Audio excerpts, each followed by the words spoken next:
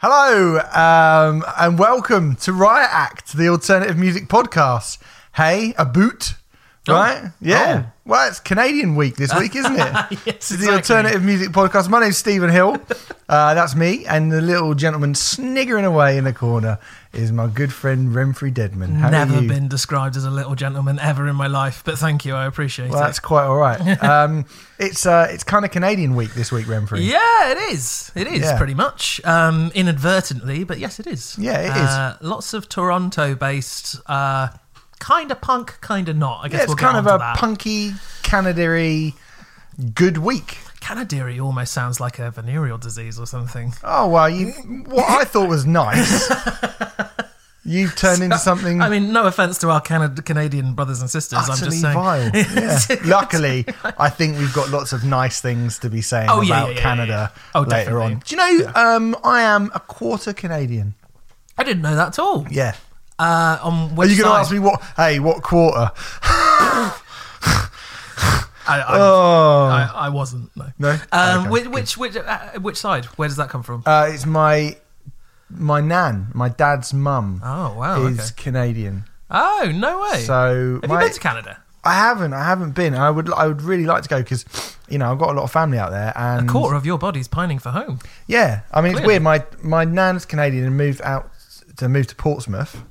That must have been a bit of a disappointment. I beg your fucking Oh, pardon. sorry. No, yeah. Well, I mean, Portsmouth's great. The fucking. My eyes have seen the glory of the gates in Fratton Park. No, I'm sorry. Funland on South Sea Pier, Yeah. the Spinnaker Tower, Yeah. No, Portsmouth's nice. the Wedgwood Rooms. Yeah, the Wedgwood Yeah? Rooms are quite nice. So there's plenty of stuff going on in Portsmouth. Saw Don't fucking Glassjaw mug there that once. off. Yeah, good. Saw rival schools there once as Exactly. So, and there you are. well. Kissed the girl in the Wedgwood Rooms once. Wow. Fuck me. I don't know why that made There me a blue really plaque? excited. That was the last time I was there. There's a Fuck's blue sake. plaque outside. That was a long time ago. Yeah. Yeah, I mean, Anyway, Renfrey's thinking about the glory days, and I'm talking about Portsmouth, and it's not relevant, but I'll tell you what is relevant. Our usual weekly shout out to our good friends at Musicism, who are our benefactors, I guess. Yeah. Yeah, I'll if go you with like. that. All right, fine. Go to musicism.net. You should know the bloody drill by now. They do videos telling you how to be a better singer, a better guitarist, a better producer. They tell you how to do all that stuff, and it only costs you $9.99 a month if you go to musicism.net. That's musicisum.net. But if you want to get even more money off, Riot in capital letters at the checkout will get you 25% off, and it does work. Someone had a problem with it this week, didn't they? They had a problem putting it in, going, what is it? They got it sorted in the end. So sorry about that, mate. But yeah, Oh, okay. It's all sorted. It Definitely was works. Oh, it Yeah. definitely works. It Yeah. definitely works. Just a clerical error. Maybe okay. they had fat thumbs as well. Who knows? Anyway, on this week's show, we are going to be doing loads of Canadian things. Also, we're going to be reviewing the new records from Echo and the Bunnymen and Wildcat Strike. But the Canadian things, what I was talking about, refers to the new album from Fucked Up. And Renfrey, you spoke to the chaps in the Dirty Nil about their 5 favourite albums from Canadian punk bands. Yes. And that's coming up later on. In fact, they were pretty much all from Toronto, from what I recall. Oh, really? Which is where they're from. But yeah, it was a brilliant chat. We talked just before their show at the Boston Music Rooms, which was also excellent. So yeah, it was really good fun. That's coming up later. If you want to go give us some cash, I'm Please. sure you do after you all do. that. Pay for my trip out to Canada that I'm definitely going to have one day. Patreon.com/Riot Act podcast. Help us out. And if you like, you can go and follow us on Facebook and on Twitter at @RiotAct_podcasts. And That's on Twitter. do you know what I discovered the other day? We have an Instagram page, which I completely forgot I about. didn't know that. Yeah, we've got an Instagram page, so you should probably follow that as well. Oh, yeah. Find us on Instagram. I'm going to guess and say we're called Riot Act So Podcast. along those lines, I'm Okay. sure. It's good, and it's we. I've heard that Instagram is the new cool thing. Good. Like, I don't have an Instagram account. I Hey, don't know. kids. It's exciting. Come on over to Instagram. It's good. It sounds so old. I don't know. I don't know. That's got a good place to start. Where we can start. Hey, kids. we were going to listen to the new 21 Pilots album this week. And so as I said, this week we're doing Fucked Up, we're doing Echo and the Bunnymen, and we're doing Wildcat Strike. There was a chat between you and I, as 21 Pilots are probably the most zeitgeist surfing band in quote-unquote alternative music on the planet at the moment. That's a fantastic way to put it, yes. I agree with that entirely. They dropped their new record, which is a big deal. Yes. It's a big deal. The album's called Trench, and we had a conversation before we'd actually heard the record about whether or not we should review it. Yeah. I think both you and I should say, both of you and me as well, we have kind of decided that we are at some point going to review it. Yeah, I think so. I think I have to say, so we're not doing it this week because I've not had a chance to listen to the entire thing, and Steve's only heard it a couple of times, and we'd like to go in a bit more detail in that. But it's not quite what I was expecting it to be. Yeah. Like my knowledge of 21 Pilots is, they're an irritant to a lot of people in the rock world because they've been, I think the story goes that they've been missold as a rock band, and I don't know how much truth there is in that or not, to be totally honest, because I've just completely ignored all of it. But I think there is enough on here to be worthy of our attention. Well, we're not a rock podcast. No, exactly. Or we're not a rock and metal podcast. Exactly. And I can understand ignoring 21 Pilots if you're in the game of rock music. Yeah. Having listened to the record, I think when you consider that we have deliberately gone out of our way to broaden ourselves in the terminology of alternative music, I'm not quite sure exactly what 21 Pilots are necessarily the alternative to. They sound to me, like I say, very zeitgeist surfing. I was going to say, you saying zeitgeist surfing, I mean, I don't want to review it yet, but it does sound like they're using lots of different genres which are popular at the moment, which is totally fine. Yeah, like, I think that's actually a pretty cool thing to do. There's a lot of one band that sprung to mind that they sort of reminded me of was AWOL Nation, in terms of the genre hopping and stuff like that. Yeah. And there's just going to be more and more and more of this as time goes on. And I think we need to kind of move on and acknowledge that. Seems sort of less to me about sonic annoyance as kind of ageist generation annoyance. Yeah, probably. That feels like that's the thing. Like, I can understand it when there have been certain bands who at some point were, metalcore or pop punk or whatever, who have moved into realms where you go, this is pure pop music at this point. Yeah. And really has very little to do with anything alternative whatsoever. And I can see how that could be considered a kind of an affront to your sort of memory of what that band was, or what your feelings about that band were. It's irritating as well when you are sold something as one thing, and as a matter of fact, it's something totally different. That you can't help but be a little bit cynical and think, well, are you just trying to convince me that this is something it's not, so that we'll cover it, or Kerrang will cover it, or Rock Sound will cover it, or whatever. And we don't talk about the remit of what those magazines cover because we don't work for either of them. But I think as genres are becoming less of a predefined box, this is a conversation which is going to happen more and more often, and it's essential to move with those times and just go, well, this is what alternative music is. And by the sounds of it now, like it is not what I expected it to be. No, I think it, like, having listened to it, I think enough of it fits in with the sort of thing that we would usually cover. Yeah. It's just the fact that they're massive. Yeah, exactly. Like that to me, like that they're massive and young people like them. And that seems to be kind of the sum total of the real, when you think of some of the bands that other people cover and the way they sound in comparison with this 21 Pilots album, I can't see any reason why 21 Pilots are getting picked on over or ignored, or there's an outrage about them as opposed to the Amity Affliction.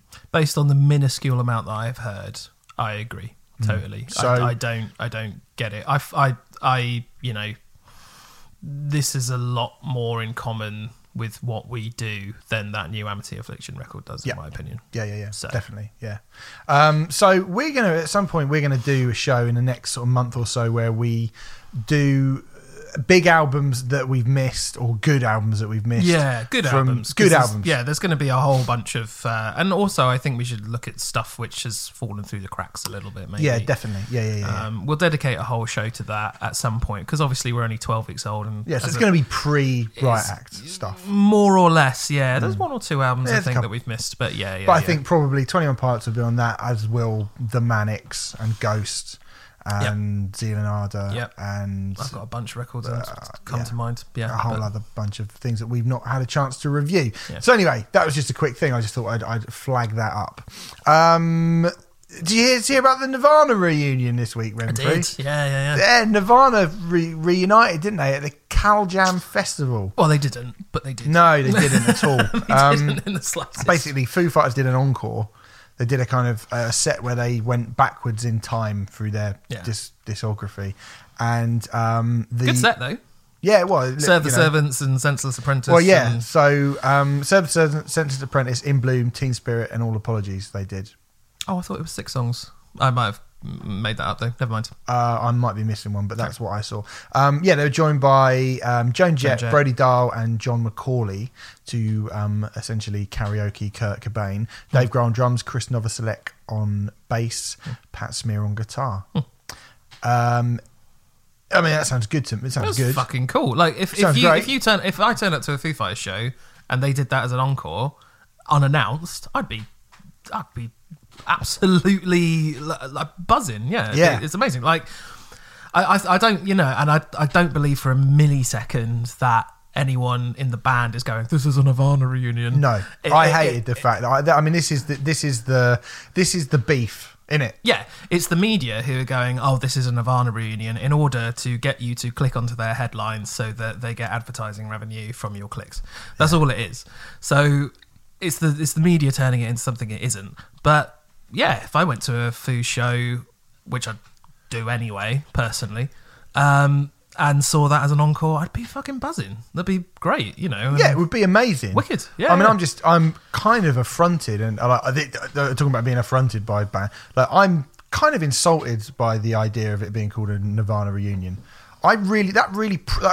That prickled me. I've got to be honest. Yeah, I really put my back up. But again, that's all the media, isn't it? I know. I can't imagine for a millisecond that Dave Grohl, or Chris Novoselic, who are the main two, let's be honest, who are alive, would think that would consider this a Nirvana reunion at all. I think. Are you saying Pat Smear would think this was a Nirvana? No. God, no. But I think. They just view it as isn't this a cool thing to do? And I imagine Chris Novoselic was in town, and those songs are pretty easy to remember how to play and stuff like that. Again, not a diss on Nirvana, but it's just a cool thing. But the way the media works now is you click on websites and that's how they get money. And I shouldn't be getting so insulted by it. I mean, I was literally stomping around my living room when I was reading it. I was so fucked off. I was like, don't fucking call it a Nirvana reunion, you pricks. Like, it's not a Nirvana reunion. Yeah. I was honestly like, and then suddenly I went, hold on, I'm 38 and I'm getting annoyed that some shit website is calling something. But the problem is a thing. In a way, that's what they want, because you will click on it, probably in a fury, just like, oh, what do you mean it's a Nirvana reunion? And because pretty accurate impression of you by Brian Blessed. Yeah. And and as soon as you've clicked on it, that is you've effectively paid them. I mean, you haven't paid them money, but they have got the money that they need from that advertising revenue. So the 0.10p or whatever it is, or 0.1 pence, I can't remember what it is, but yeah. God, that's depressing. But anyway, they got me. The media's depressing. Yeah, they got me. So, depressing. Cool as fuck that Foo Fighters did an encore of Nirvana wicked songs with the surviving members of Nirvana fronted by other people. Yeah. But if I see any of you calling it a fucking Nirvana reunion. Like, just because you got Frank Sinatra's trumpet player and his fucking double bass player, it's not a Frank Sinatra reunion. Yeah, exactly. We saw a Jimi Hendrix reunion because of the other two guys from the Jimi Hendrix experience. Well, you quite need the other. You kind of need that one, don't you? You need that one. That is an interesting point, actually. Yeah. Do you know what I mean? Because if it was, I wonder if that's just because their names are in the band. The Jimi Hendrix Experience and. Well, if you go and see Andrew Ridgeley and someone comes on and sings "Wake Me Up Before You Go," you've not seen a Wham reunion. Yeah, exactly. Yeah. Yeah. Well, I would go to that though. Anyway, speaking of the 90s, in slightly less, way less exciting and much more completely ludicrous, stupid news. Shaggy 2 Dope, he of the Insane Clown Posse, tried, and it has to be said, remarkably failed to dropkick Fred Durst of Limp Bizkit off stage during a Limp Bizkit show. Yeah. Renfrey, is it 1999? It feels like it, doesn't it? Yeah. That clip must have been from 1999. I sent you a message on Facebook saying we need to cover this just so that we could talk about the 90s, really. Yeah, pretty much. Pretty much. But this sort of shit used to happen every week. Yeah, it was, literally. If this was 1999, this wouldn't even get in the show. No, this would be there's no point. There's too many other things happening. There's too many other people being drop kicked, it's ridiculous. The guy from Seven Dust has snorted coke off of the bloke from Godsmack's girlfriend's arse from. I remember that story well. Yeah. I think it was also one of the few opportunities that I would have to give Limp Bizkit some praise, I suppose, as well, because I thought the way that Fred Durst, I mean, obviously he barely got touched by what's this idiot's name again? Shaggy 2 Dope. He's the not as good one. Violent J's the better of the two. Right. Obviously, I know. From my limited knowledge of. Oh, you say limited. I mean, quite a lot of knowledge about Insane Clown Posse. I can see a lot of Insane Clown Posse vinyl behind you there. Yeah, just the same album 5 times, trying to get the old ratings up. But I mean, if someone came to work and drop kicked you, or attempted to drop kick you and missed, you'd be pretty pissed off, wouldn't you? Yeah, you'd be pissed off. And that's exactly what's happened here. Fred Durst is at work and someone has come and tried to drop kick him apropos of nothing, so far as I can see. I mean, apart from the fact he's Fred Durst. I don't know the background to this story, and I don't know how it happened, and I don't know what the aftermath of it is. I've just seen that video. There was a hell of a scuffle, though, wasn't there? There's a scuffle. Security. Yeah. Well, like you said, you walked on stage and dropkicked someone. Exactly. I mean, and it is a full-blown WWF dropkick. Yeah. Like, it is proper, like, Shawn Michaels dropkick.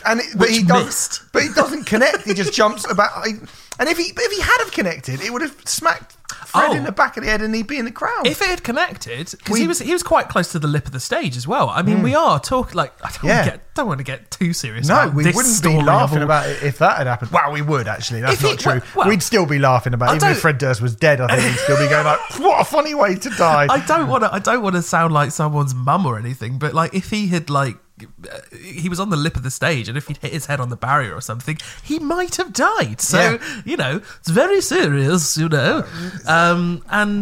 you shouldn't dropkick people in the middle of their shows. It's almost like the man from Insane Clown Posse has not really thought through what he's about to do.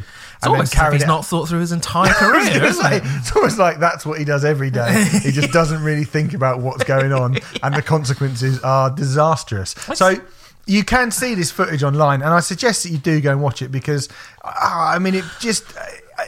it filled me with I did, like, it's stupid as fuck, and as a 38-year-old man, I am like, why am I getting that excited? Like, A, why am I getting so annoyed that someone said Nirvana reunion? And B, why am I getting so excited by one of Insane Clown Posse missing with a dropkick at a Limp Bizkit show? Like, I should have moved on at this point, but it filled me with so much beautiful nostalgia for, I love the 90s, and I think the early 90s were genuinely really good, whereas the later 90s were, really good as well in different areas, but in terms of, like, mainstream stuff, just fucking stupid. Like, fucking Static gets kicked over Cold Chambers Sandcastle, like front cover of Kerrang, and I was like, oh, those are the days. Those are the fucking days. So yeah, like fucking go and watch it online. If you're around the age of the 90s, then. As in if you were a kid of the 90s. Yeah, if you're a kid from the 90s. Not if you're about 90. If you're 90, I'll tell you what, if you are 90, go and watch it and laugh and then breathe your last breath knowing that the last thing on earth you did was really hilarious. If you are 90 and listening to this, then fair play to you. I wonder if anyone is 90 and is listening to this. I don't know. We've got geographic demographics, haven't we? But we haven't got age. No, well, if we've got anyone in Bournemouth, can we check that? Because that's sort of an old granddad town, isn't it? I don't know if it's that specific. Oh, that's a shame. Anyway, it's great. Little shout out as well. We're still running our Arc Tangent competition that we started last week. We got another 5 days of that left. That's right. If you go on to riatact.net. Yes. That's the website. It's running on there. As we said, loads of cool stuff that Renfrew invented. Invented? Well, a handleless porcelain reusable mug. Yeah. You mean a mug? Okay. This is all stuff that I made in my laboratory and my workshop downstairs. But yeah, and I just Arc Tangent merch, including the poster signed by all of the bands who played this year's lineup. Only 5 of them in existence. 3 of them are owned by the organisers. 1 of them, the festival, is going to be given to someone. So we have the other one. Yeah. So it's pretty fucking rare. It's lovely. And you can have that. I like it. It's up in my room at the moment. All right. Well, you have to give that away. I know I will eventually. Yeah. Well, 5 more days. Okay. But, it's anyway, nice. Go over to our website and you can possibly wrench that from Renfrew's sweaty, thieving hands. Let's do the trade-off. Right, okay. I've never been so excited about doing this since we started doing it, I don't think. Last week, you gave me Lenkus. Yeah. Is that what you say? Lenkus, I'm not sure. They've been in contact on Twitter, actually. Guys, can you tell us how you say your name? That would be really, really great. Probably should have asked it during the week when we did. I was talking about other stuff. Okay. I think it's I want to go with Ilenkus because who has a silent I? Have you ever heard of a silent I? And a silent P? I think you can get a silent I. I think that's quite an Irish thing, isn't it? Oh, maybe. They are from Ireland. Okay, so. Cool. Right. Well, anyway, let's call him Lenkus for the minute. You gave me The Crossing. Now, I'd never heard of this before. Mm-hmm. When did this come out? 2015, was it? That's a good guess. Okay. It's completely a guess as well. I'm pretty sure I looked at it 15 or 16, yeah. 15 or 16. Okay. Well, the point is, it's been out for a few years now, right? It has. How the fuck have I never heard of this before? Yep. How the fuck have I never heard this band before? Yep. They're fucking brilliant. They're fucking insane, aren't they? This album is absolutely fucking brilliant. Yep. If you like, and it's metal, and yep. It completely floored me. Yeah, it's incredible. It's fucking brilliant. Yeah. It's like death metal, Mastodon, and something that Mike Patton would do, all kind of blended together. So I've just checked. It was released 2014. 2014, right. So it's been out for 4 years. It's been out for 4 years. And no one has picked up on this, and I don't understand why, or not enough people. Like, I'm completely baffled. I haven't. I didn't know. Yeah. It's a fucking rager. This record in particular is so varied.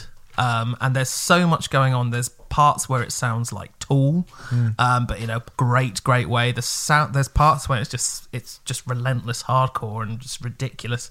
There's parts, the Mike Patton-esque parts are absolutely amazing. Yeah. It's only 5 tracks as well. It's 5 tracks. But it's just shy of 40 minutes. I think it's about 37, 38 minutes. The songs are really long. Yeah. They all feel like real journeys. Yes. My favourite song on it is Over the Fire, Under the Smoke, which is it's really interesting because I think it's a difficult thing to get right when you are technically interesting, but really groovy and brutal at the same time. And it's got this unbelievable groove, this unbelievable just like power sledgehammer smash of like grind and brutality to it. Yep. But it's really...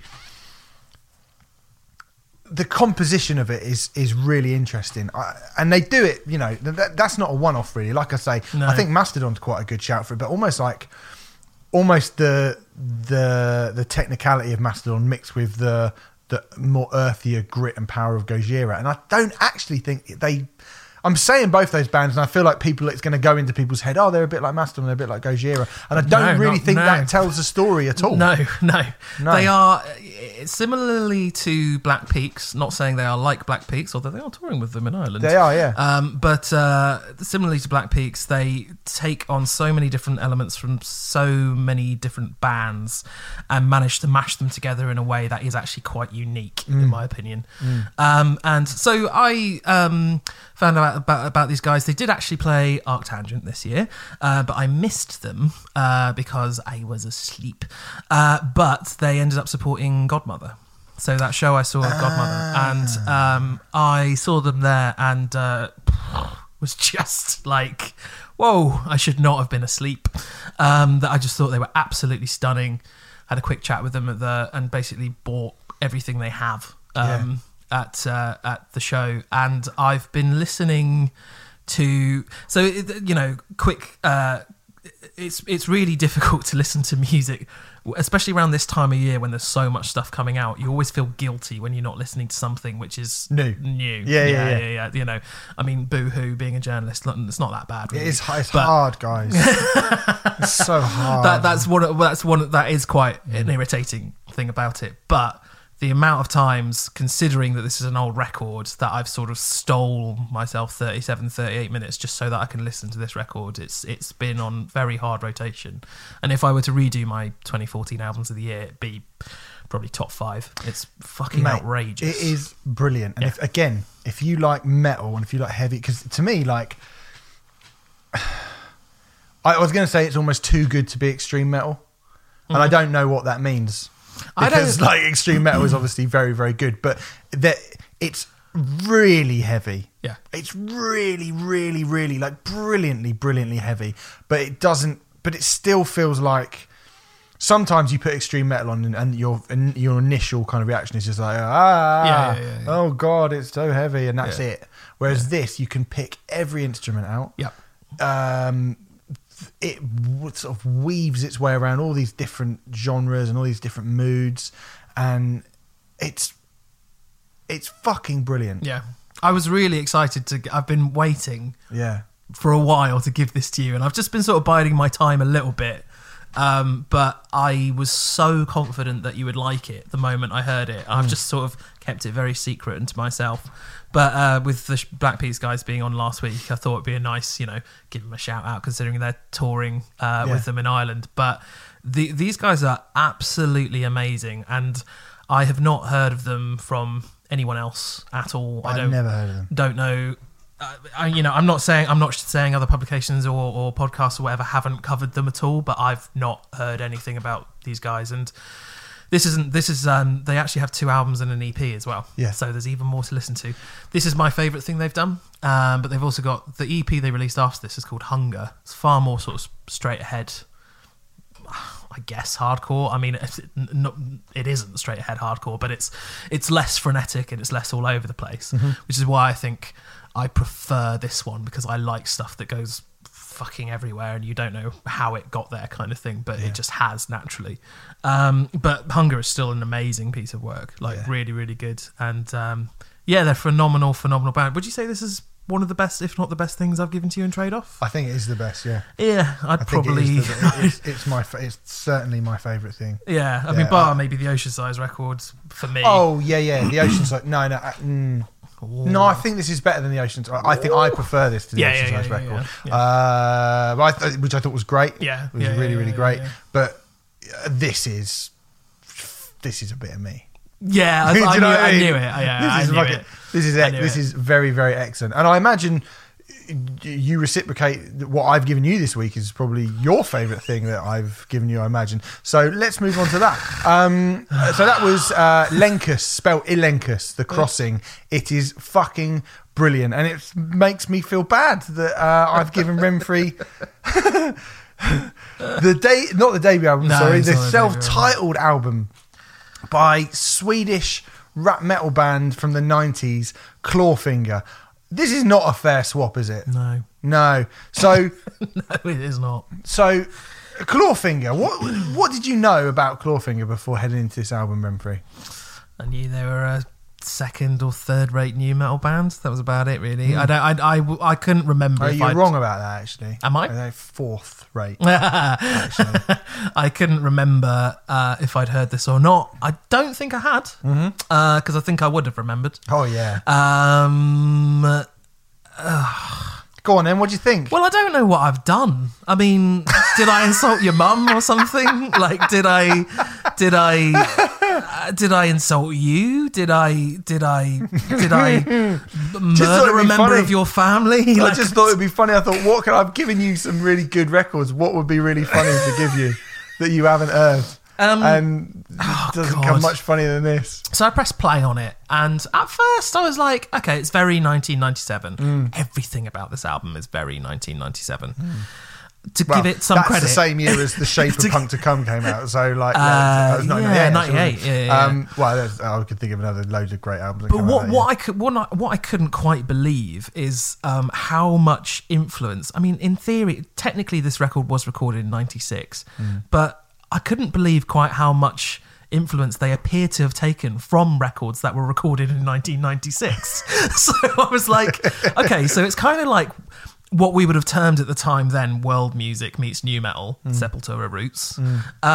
There's some quite dark, Korn-esque stuff going on, which they did a lot of on Life is Peachy, which was 96. Yeah.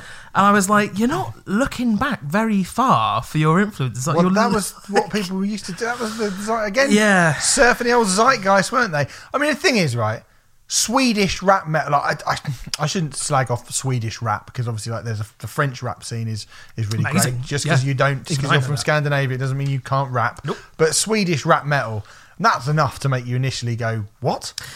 That's enough to make you want to run away. But the opening track, Two Sides, has a sitar and some like Bollywood, and you just go, this is so stupid. And that is the best track on the records by quite a considerable margin. It is. It only goes downhill from... I believe in a God in the world to help me. I don't believe in a God to get down on my knees. That is like, remarkably accurate. Like the sitar, rubbish. What are you doing? What were you thinking? And that's the best song. Well, you know what? Before the vocalist came in, I didn't think it was good, but I was at least like, well, at least this is slightly different. Like, I mean, I suppose you could compare it to Sepultura, and you could compare it to System of a Down. Done. Whoa. Done badly. Done very, very badly. Oh, God.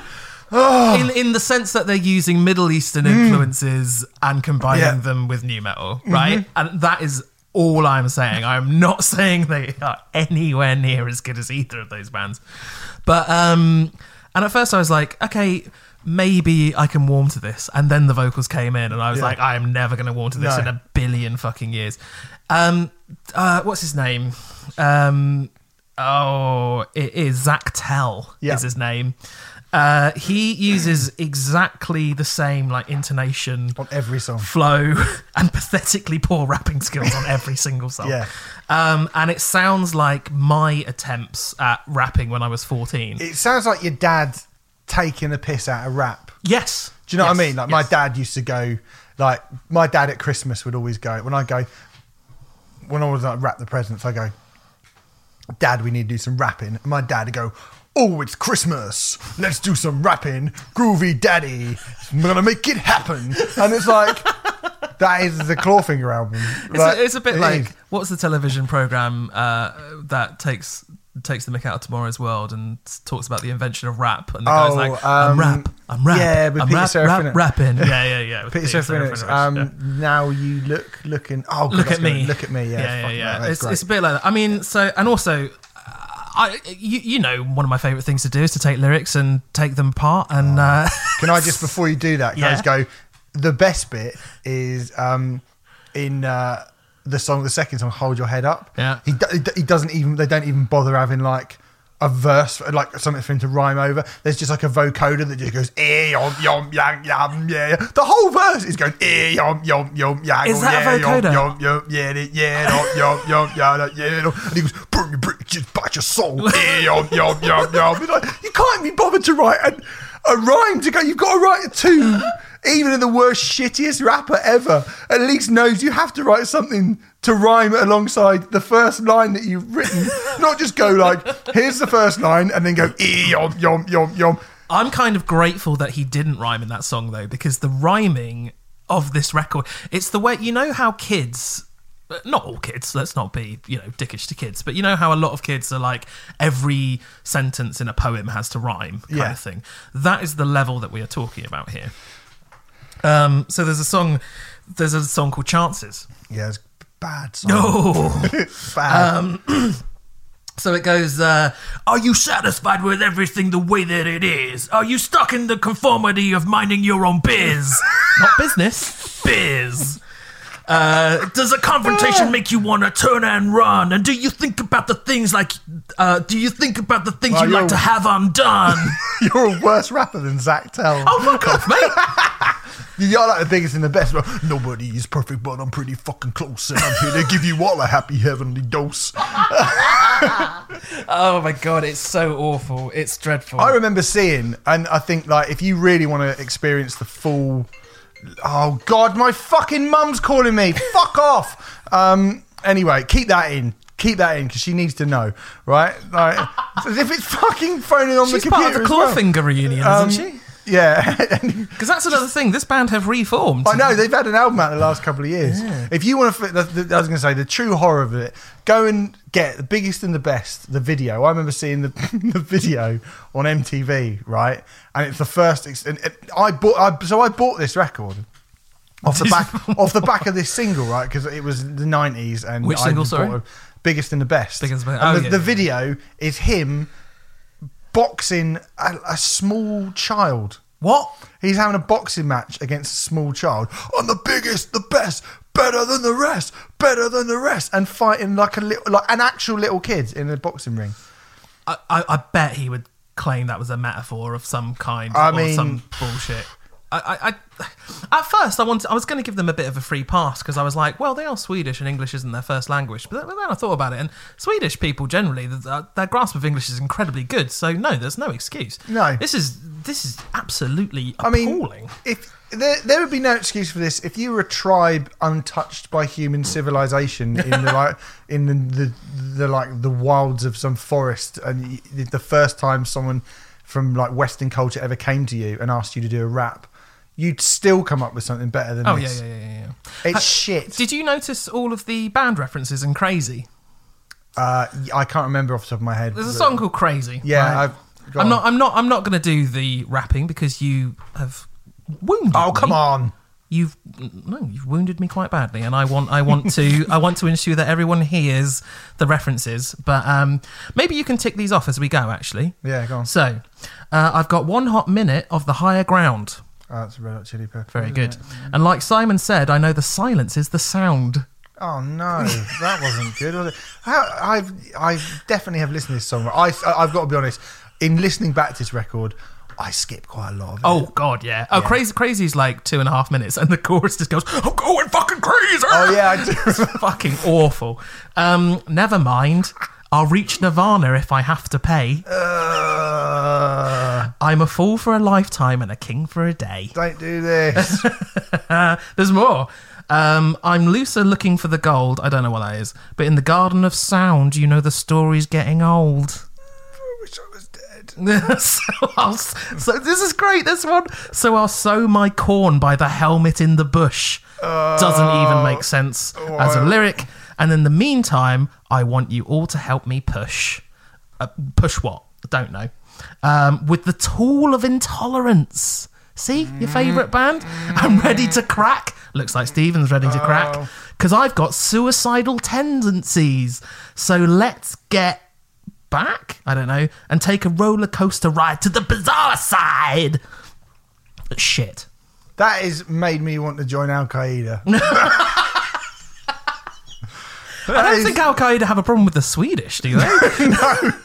I just want to blow myself up. Fucking hell. Yeah. I'm insane in the brain like a Looney Tune. No, I can't take any more. And I'll see you on the dark side of the moon. I'm the man in the box locked up in chains. No, I don't want to hear buried this. deep down underneath the remains. No. This is really bad. Especially, like...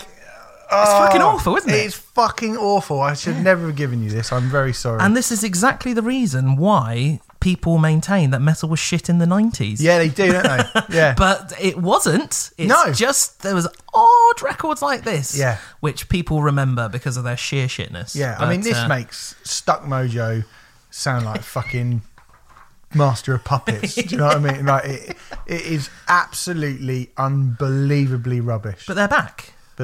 So if Clawfingers PR's listening, if we could have tickets to their shows, so God, mercilessly rip the piss out of that as well. There's something about these bands like playing in 2018. I think I'd go and watch Clawfinger. Why do you think they do you think they went, loads of other people are doing it and managing to make actually some decent money out of it? I think it's time for us to come back. I don't know. Everyone's reforming, aren't they? Yeah, they are. But I can't help but think it must be like a cynical, that kind of cash. How dare I suggest such a thing? You said are you questioning the artistic integrity of the members of Clawfinger? Yes. It's just the biggest. I mean, it wasn't good then. No. Do you know what I mean? The thing is that I haven't listened to this for about 20 years, and I remember going, this was shit, wasn't it? And then it sort of. I was thinking, what shit album can I give Renfrey? And then I was like, he definitely hasn't listened to it. And I was like, I probably hasn't listened to Clawfinger. And then when I went back and listened to it, which I have to say, I probably listened to about 5 or 6 songs on it. Yeah, I listened to all 15. 15 as well. There's 3 bonus tracks. 15 songs. I bought it with a bonus CD-ROM as well. Remember that? It used to come with a CD-ROM. Was there a screensaver on it? Probably, yeah. I don't know. I never used them ever. They were shit. But actually, when you put that in your CD player, it sounded better. I listen to this on Spotify, and I don't have Spotify free, so adverts come on, and it's the only time that I've actually been relieved when the adverts have come on Spotify. So, I think ever. It is staggeringly bad. Yep. And if you haven't heard it, out of the sheer masochistic hilarity that you have to put yourself through to try and get some sort of pleasure out of listening to Clawfinger. I mean, even if it just isn't the first track. I don't believe in the God, I get down on my knees. Yeah, please listen to it. I mean, please pirate it, because we don't want to encourage them. Yeah, but get on YouTube. We have to. Yeah, don't. Even giving them 0.0006p per play is too much for this.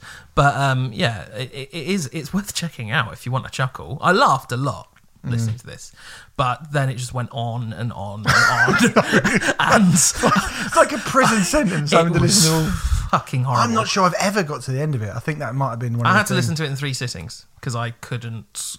It was funny, and then I started feeling like I was cracking up with like in an insane asylum or something like that. And then I just, it wasn't pleasant. In 3-minute bursts, it's hilarious, but no. So there you go. That's Clawfinger by Clawfinger. It's fucking rubbish. Next week, I'm going to give you, since we're talking about Canadian punk, I know this is one Canadian punk band that we're not going to be covering on this week's show, so let's cover them next week. Grades, Head First Straight to Hell. Have you heard that record? Which Grade record have I heard? Probably Under the Radar, because that's one. Yes. That would be the one that so I have not heard love. That one. Okay. So yeah, Grade Under the Radar is one of my top 20 favourite records ever made by anyone ever. Wow, okay. It is amazing, but I'm aware that you've heard it. The follow-up to it is a very, very different record. Okay. So I would like you to listen to that. Head First Straight to Hell.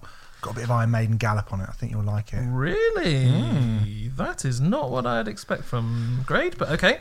Head First Straight to Hell. I am giving you...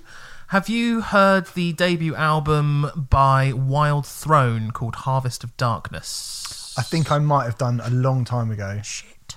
But only about once. I don't remember anything about it. I'll give you that.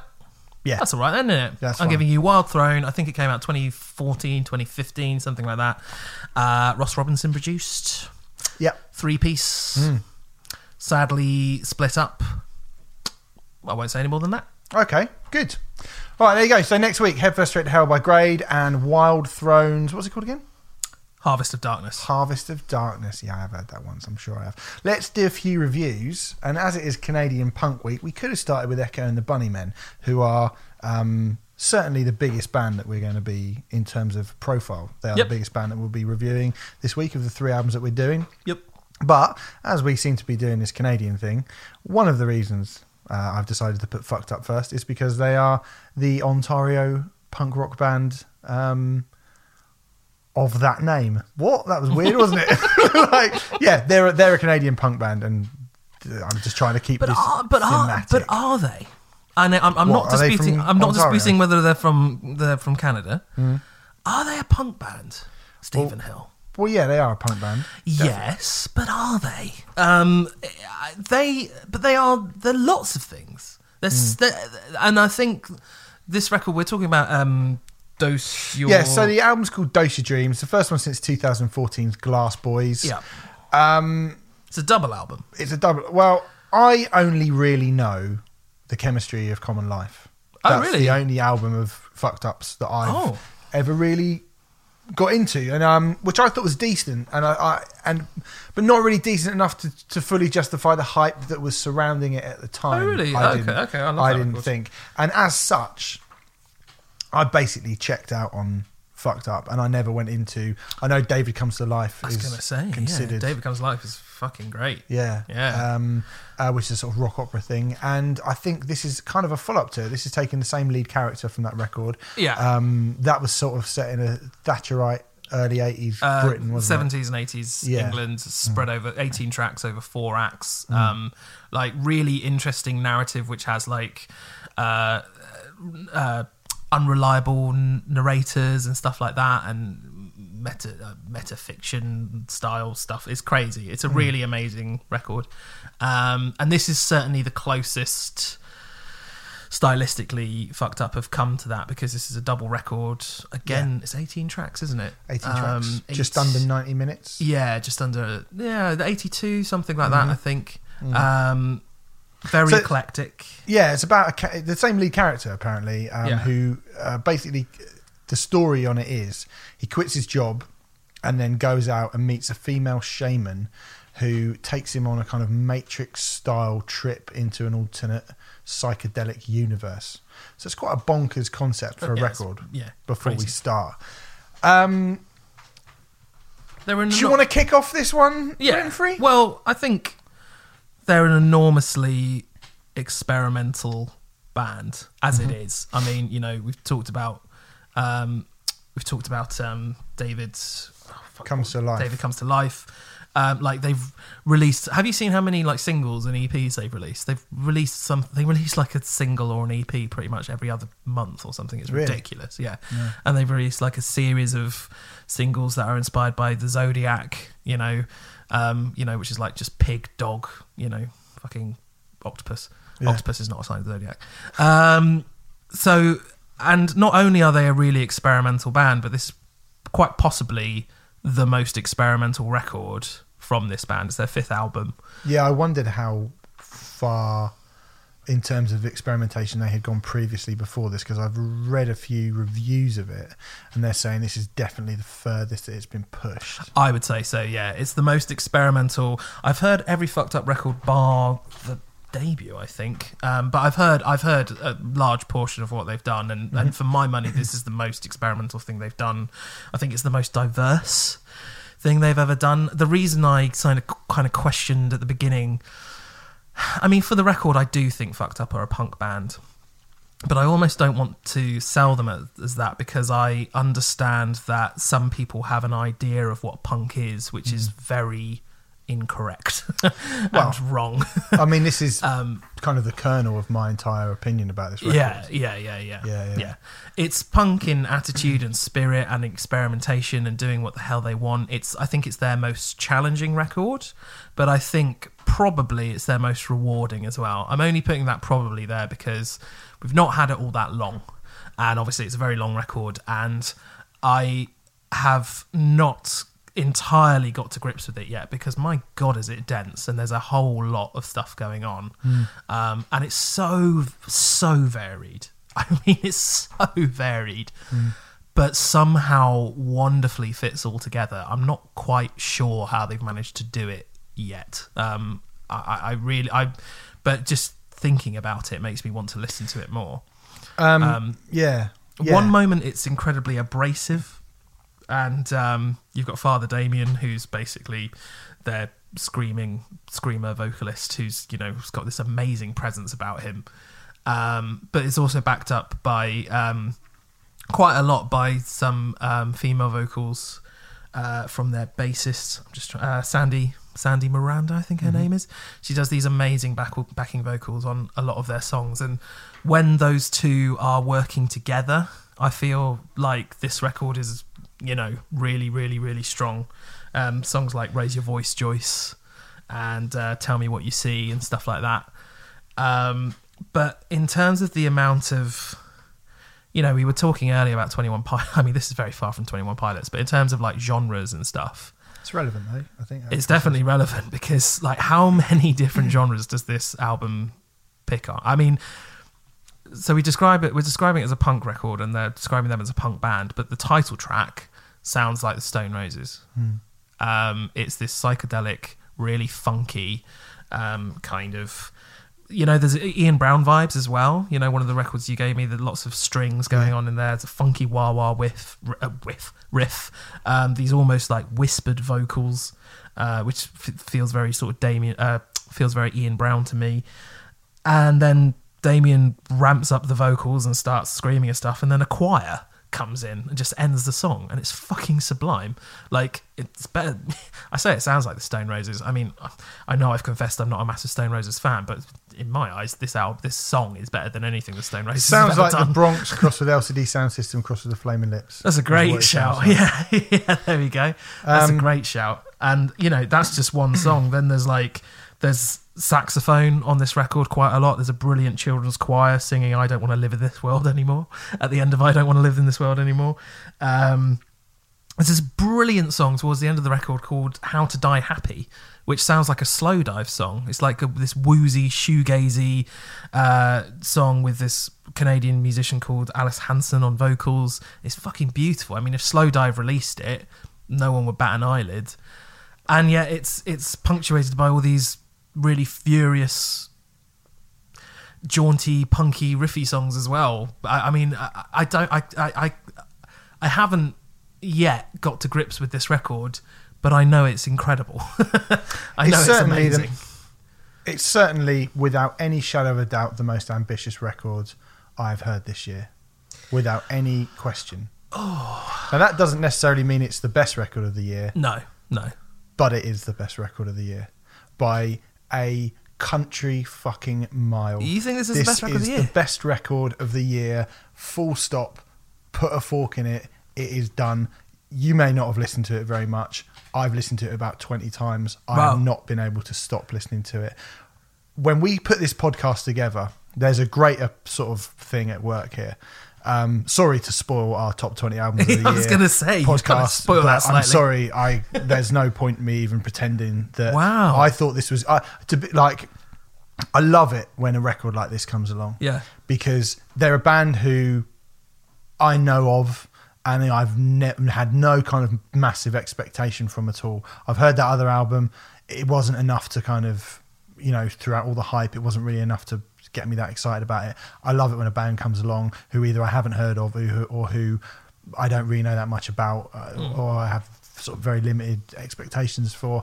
I do think this is a better record than The Chemistry of Life, I think it's called, and that won the Polaris Prize, which is like the Canadian Grammys. So when we put this idea for this podcast together, my kind of idea behind it was that I don't believe that the genre infighting and the specifications of what people like about music, I don't believe they exist in the way that people think they exist.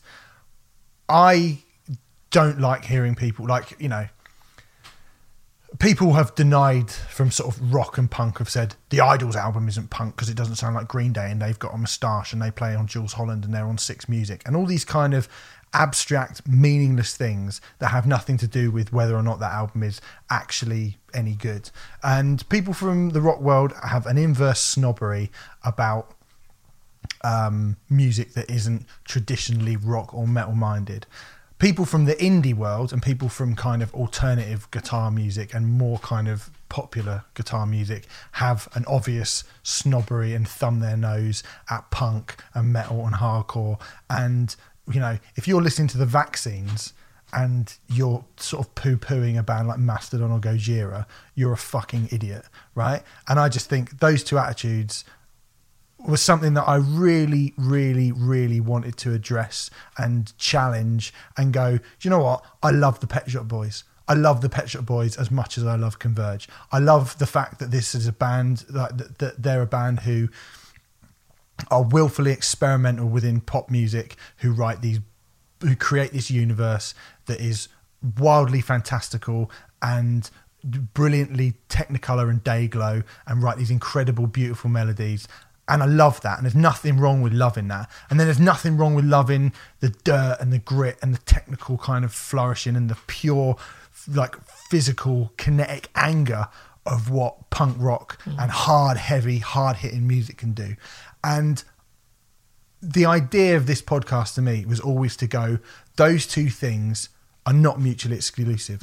Those two things can coexist together and you can appreciate both those things. You don't have to be like some underground elitist, oh well no, I like rock music so I'm different to normal people who listen to Six Music and who watch Jules Holland and, you know, I'm underground, I'm different, I'm better to them. No, you're not. And you don't have to be this like, well actually I'm a serious thinking person's pitchfork reading person. I wouldn't bother with the Deftones, or like, I wouldn't bother with, like, you know, Korn or something, metal bands, you know, or Killswitch Engage or whatever, like all their stupid music. Like, you don't have to be either one of those things. You can be everything. You don't have to be in one camp or the other. Yeah, exactly. And I have not heard a record that sums that up better than this, maybe ever.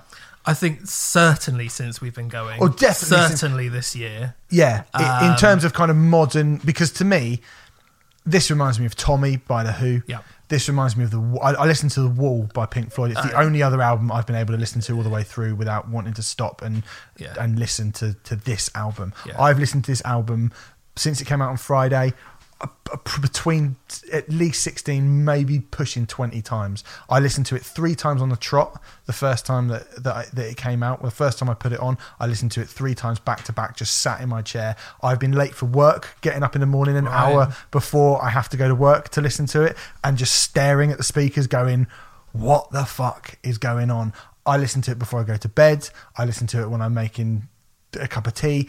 I have just listened to it, and the first time you hear it, it is a bewildering mishmash of genres and styles and bewildering moods. is a very good word. Yeah, but you do need to give it time. I think, and definitely. Moods and feelings, but there's something just so exciting about all of it. Like, it is heavy, and you know, I know the guitarist Ben Halichuk has kind of taken the reins, and I know there's been a lot of chat of him saying that he decided he wanted the band to do more, that he felt like Fucked Up could do more. And I think, you know, like this is kind of I think this is, artistically speaking, this is his baby. But I think you mentioned it earlier, Damien's personality, Damien's voice within these songs, when you have these piano ballads, when you have these kind of pop hooks, when you have these jaunty kind of Rocky Horror Picture Show, like what's the one that Living in Simulation, which just sounds like the best song that's not on the Rocky Horror Picture Show. But when you've got Damien's voice giving it grit and giving it like real like aggression, like that proper aggression that punk rock is, like you get everything from this record. I think it scratches every single musical itch that you could possibly ever wish to be scratched. And you know, the run of, I mean, particularly I think the first 9 songs, every single one of the first 9 songs are like 10 out of 10 brilliant. If it was just the first 9, you'd be like, this album is incredible. And then, like you say, it goes to somewhere like, there is that little... I prefer, if this is, if I'm listening to this on CD, I prefer the second disc to the first disc, if I'm honest. Really? I don't think the first disc is bad at all.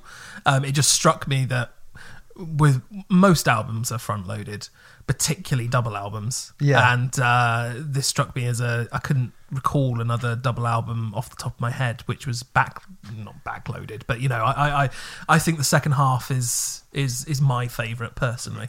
Well, I mean, I love both. I don't disagree with you at all. I just think that like it flies at you. Yeah. It flies at you in those first 9 tracks, and then it takes it down a bit, and then you get to like, I've read a lot of stuff about Mechanical Bull.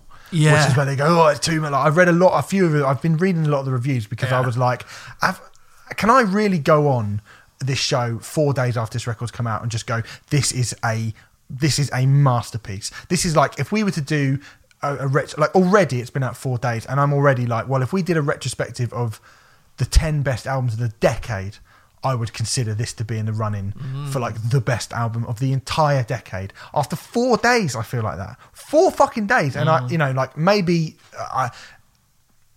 I feel like I hear something new every single time, and that's why I can't stop listening to it. But when you get to it, I've read some of the reviews, as I said, about Mechanical Bull, that's where it goes a bit too much, and it just becomes white noise and blah blah blah blah blah.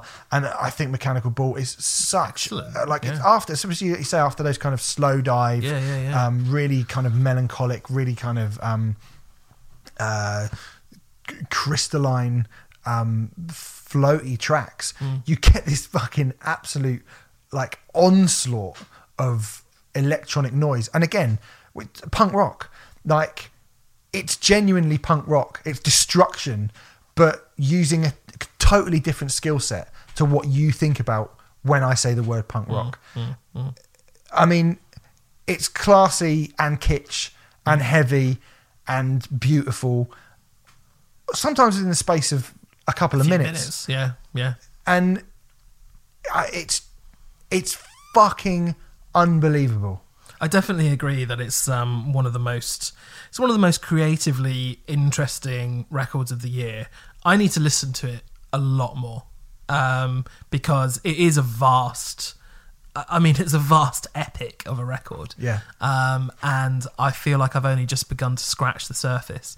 And the thought and the idea of listening to it more is genuinely really exciting. I'm kind of glad that we're getting to a stage in the year where records are, there's a couple more weeks of record big releases, and then it starts to slow down a bit. And I'm like, thank fuck, because I'll be able to actually take this record in properly. And another thing, I feel like I've been a bit of a broken record the last couple of weeks. I've been talking about how records are too long and all this kind of thing. Well, there's been a lot of records that have been far too long. This album's 82 minutes, right?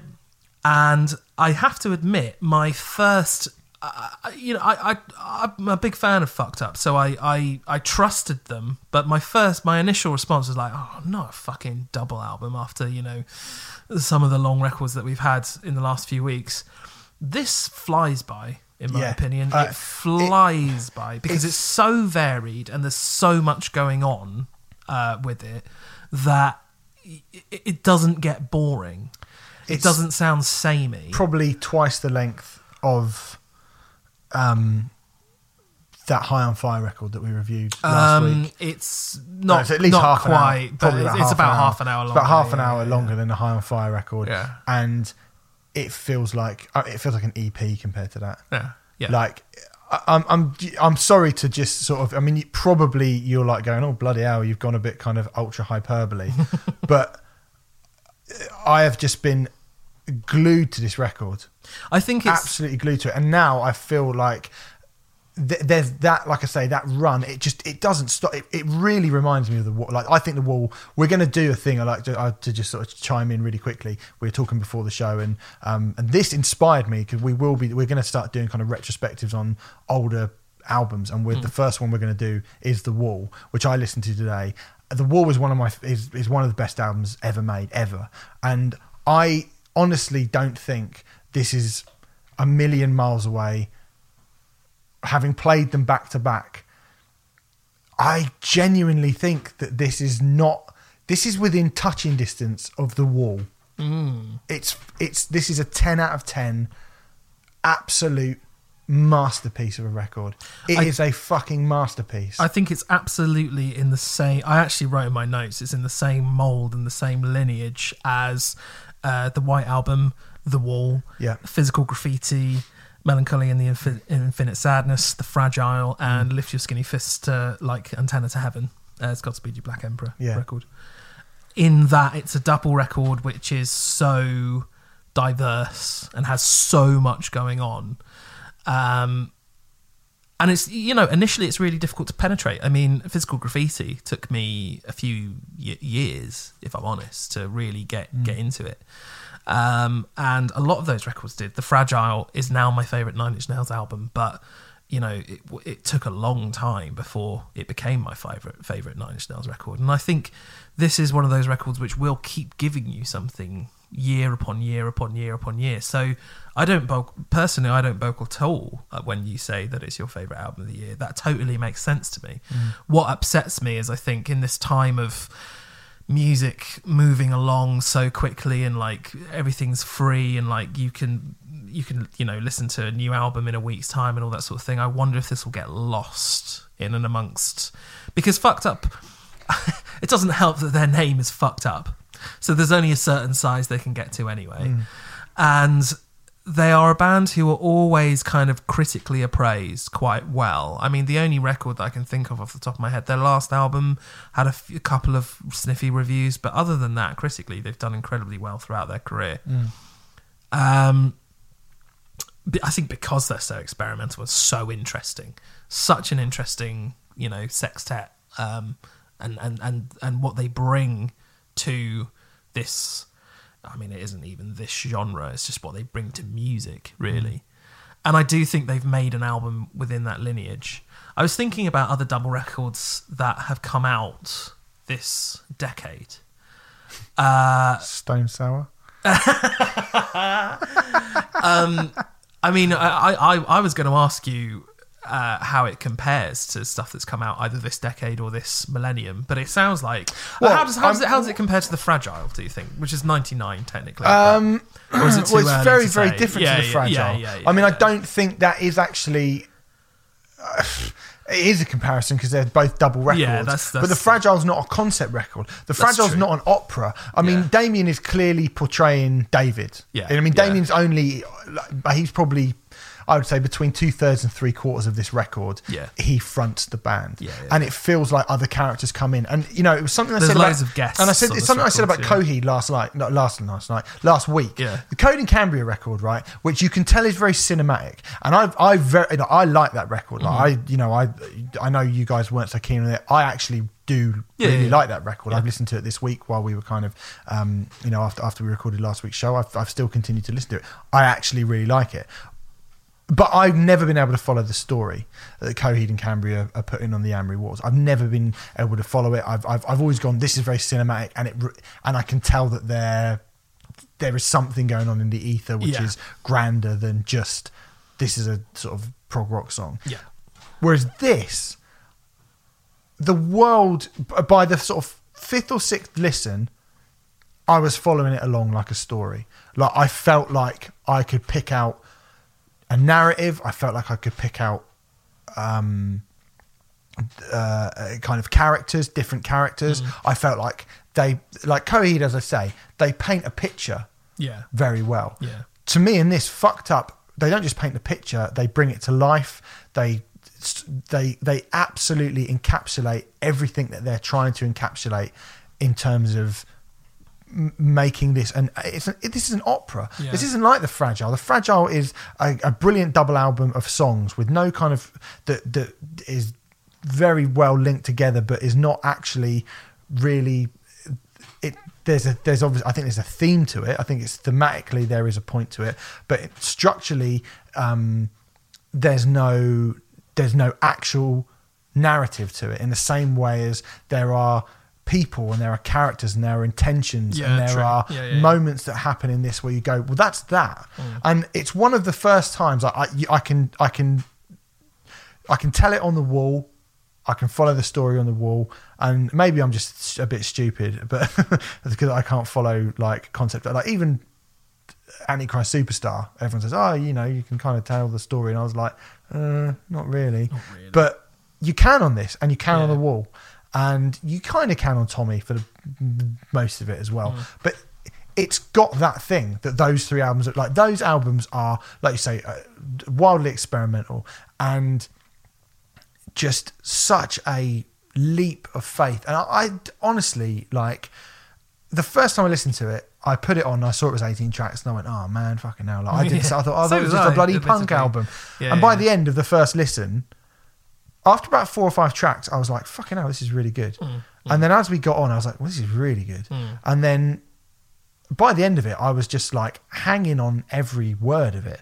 And I just pressed play immediately. And the second time round, it sounded even better. And at this point, I feel like I'm picking out different voices coming from different parts of the story in different parts. If you listen to this on a good pair of headphones, it's like some sort of 4-dimensional experience of being in that world. Honestly, I feel like maybe I'm overselling it to people, but I think this album is just like a 10 out of 10 all-time modern classic. I certainly don't think it lets up, and I can't think of many double records where that's the case.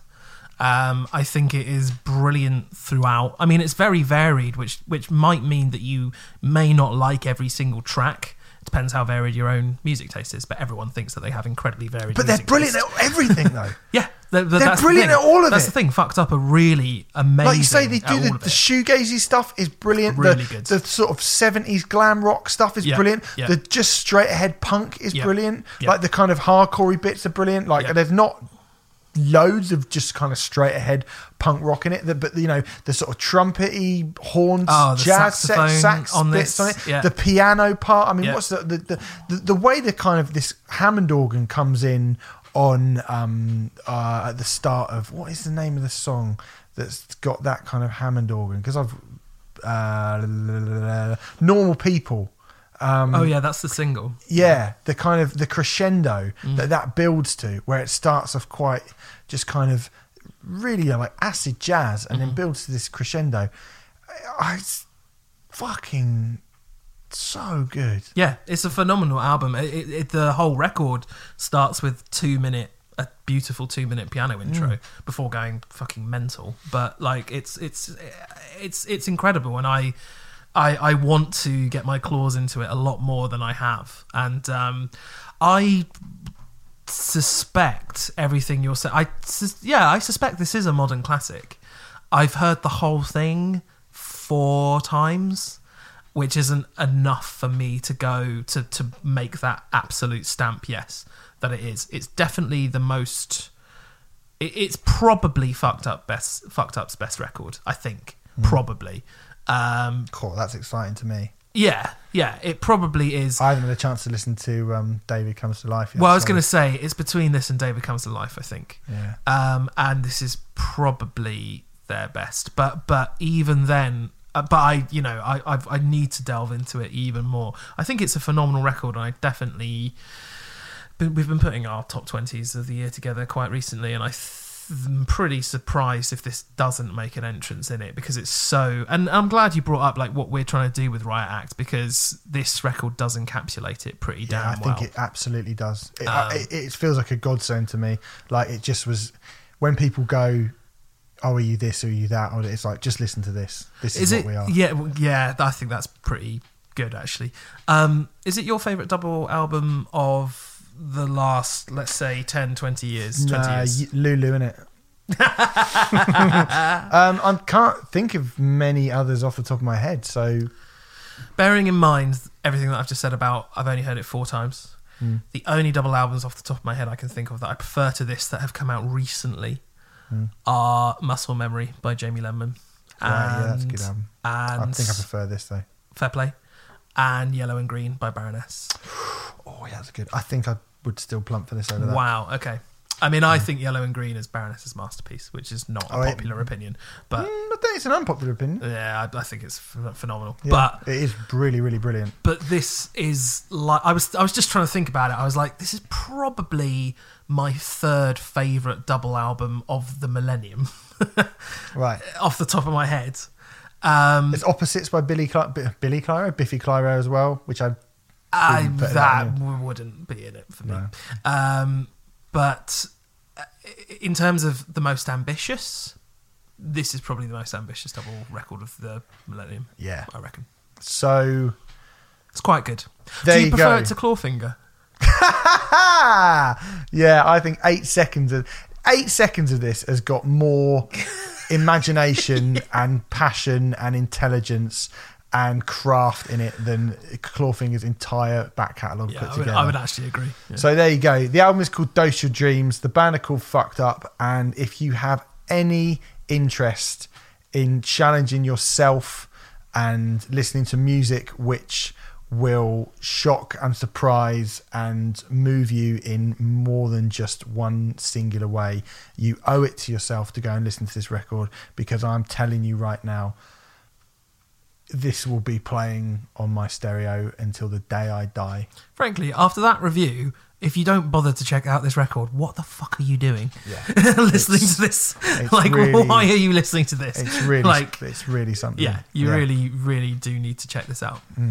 So anyway, let's move on to Echo and the Bunnymen. Their album is called The Stars, the Ocean and the Moon. It is the 13th record of the Liverpool legends, of sorts, I would say, because this is one of those kind of reimagining albums. Oh, sorry, right. I thought you meant legends of sorts. Well, no, legends. I think they're legends. Yeah. It's one of those ones where bands decide to get together and they re-record their old songs, reinterpret their old material.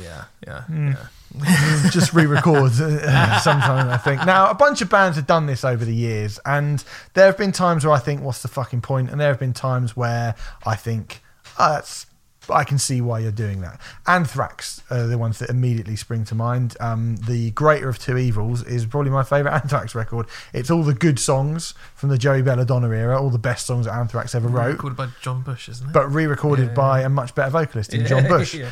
With a beefier production, that kind of tickety 80s thrash production is out the window, and the band that Anthrax had become at that point, a much more meatier, stompier, groovier heavy metal band, kind of hard rocky heavy metal band with John Bush fronting them, re-recorded Metal Thrashing Mad and NFL and etc.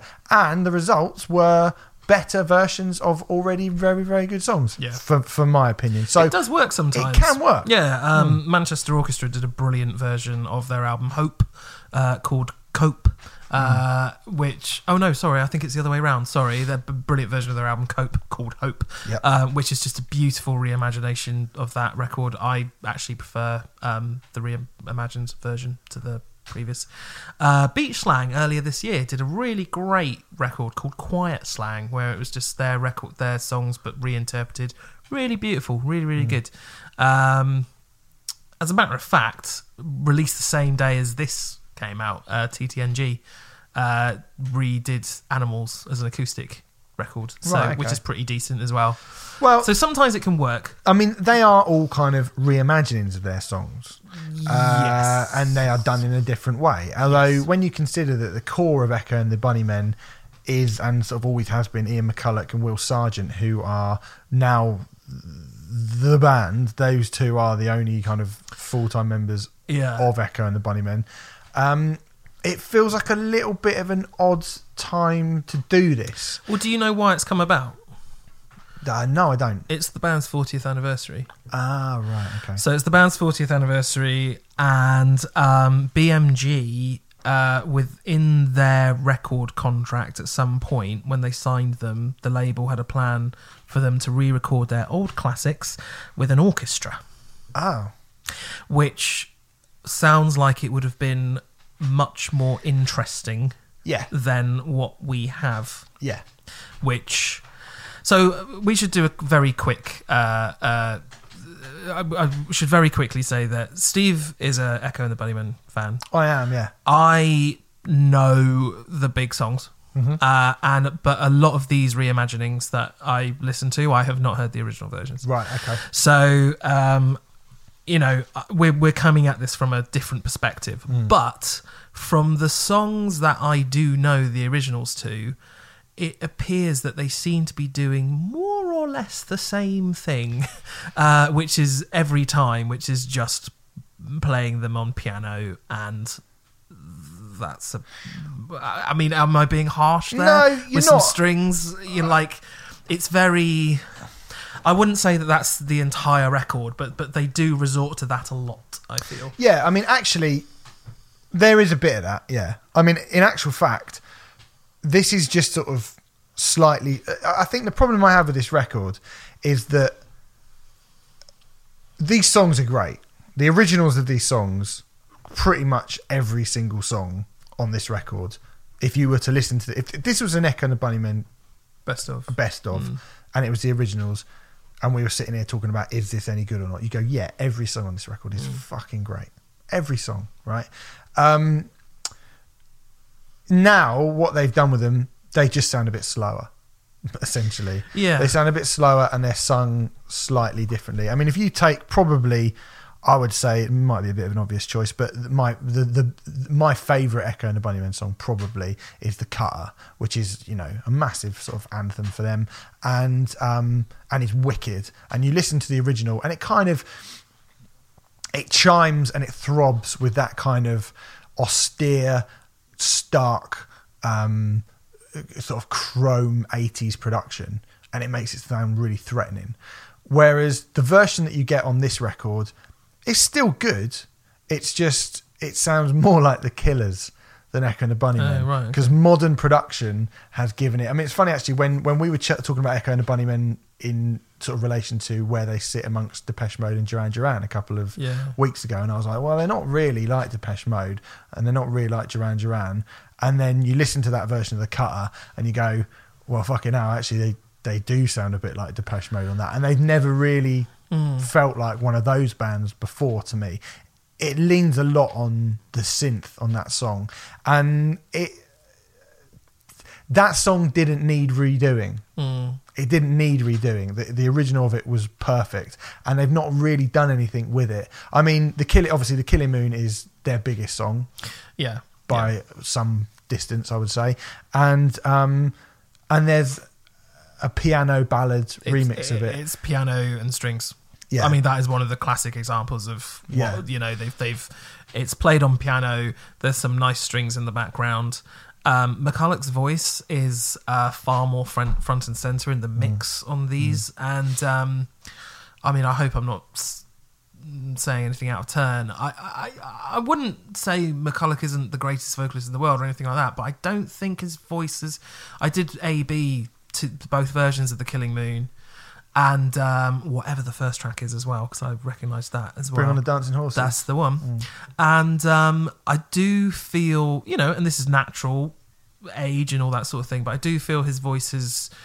Well, it's not what it used to be. No, it isn't. So putting his voice front and centre in the mix and making it a very, very loud, very focused part of the song, maybe at this point in his career, is maybe not the wisest thing to do. No, he's definitely... It feels like he's struggling on a few of them. Yeah. Like... it's not... I don't want to... It's not terrible at all. No. It's just like the version of Nothing Ever Lasts Forever on here is quite difficult to listen to. I think is okay. And then Lips Like Sugar is such a fucking... Like the original of it is so brilliant. And on here it's just... There's a plod where it used to kind of bristle. There's a bit of a plod to it now. And, some of them work all right. I think actually there's two new songs on here. One's called The Somnambulist, which is a really good song. I mean, I think I quite like the new tunes. I thought they were pretty good. They, with the kind of, without any kind of weight of history or expectation upon them, I think they sort of knowing that they could sound better. I think they actually the two new songs on it actually sounded quite good. The other one's How Far. How Far, yeah. And they're good songs. And I think actually there's a few good versions of, like there's a good version of Ocean Rain. I think it's quite good on here. And I mean, they are really great songs. But I just don't. You just don't need this. Like, as someone who, like, I'm sort of interested in your opinion of it a bit more than mine, because my opinion for the most part is I don't need this. Like this, I don't really understand the point of. You've not done that much to them. You're just playing them a bit slower, and you don't feel like you're quite as capable of actually performing them in the same way as you were when you were young and hungry. It's the majority of it just sort of floated past me because I just kept the majority of the time I just felt like this record isn't for me because I don't know the originals. I can't help but feel whatever they have done to these songs, I mean, the ones that I do know, I wasn't massively impressed with the reinterpretations, and that's kind of the whole point of doing this exercise, isn't it? There's very little in the way of reinterpretation, to be honest. I like the Killing Moon is one of the few ones where you go, oh, that is obviously markedly different. There's not really a lot. I mean, I didn't think it was. I guess it sort of. I didn't find it mad different. Personally, it's pretty different. Okay, comparatively, it's the one that stands out to me as being the one that they've deliberately gone, we're not going to do it like that. Wow. Okay. I mean, compared to other records that I've heard reinterpreting stuff, I don't think they went far enough. Then, and if that's the furthest they went in terms of the reinterpretation, I mean, that's what I'm saying. They're calling them like transformed. That's the term. But I was going, well, you're just playing them. Like, with the exception of the Killing Moon, which is, like you say, is slower and is built on a piano and strings rather than that kind of like, sort of that wicked little. And you lose that, like, because I was looking forward to hearing this reimagined version of it and hearing like, that kind of spaghetti western guitar, bow down, bow down, that. I was like, I want to hear that. I wonder what they're going to do with that now, because at least again on the cutter, they've put loads of sort of synth on it, and I was like, well, at least they've put a bit of, and it's a bit different. Like they've upped the synth, which was there on the original, but they've definitely upped it on this one, and I think but it's if you like, for me, I just thought, well, if I'd never heard these songs before, I might walk away going, fucking hell, Lips Like Sugar's a fucking absolute rager. What a great tune. But then maybe it's a lot of it went over my head, if I'm totally honest. I thought it was perfectly pleasant, but then that's not a great thing to say about a record, is it, really? I mean, in terms of, I feel like this is a bit of an ongoing project in terms of educating me in this sort of 80s new wave synth stuff. So far, the two bands that we've touched on the most are Depeche Mode and Echo and the Bunnymen, and of the two, I can, based on what you've given me so far, I would definitely choose Depeche Mode over Echo and the Bunnymen. Oh, Depeche Mode are definitely better than Echo and the Bunnymen. Right. In general. Okay. And certainly the album I gave you is like one of Depeche Mode's best records against so it doesn't feel like a fair fight. Although, even if it was a fair fight, Depeche Mode's still going to win. Right. Okay. But anyway, listen. I thought it was fine. I didn't dislike it. I thought there were some nice moments on it.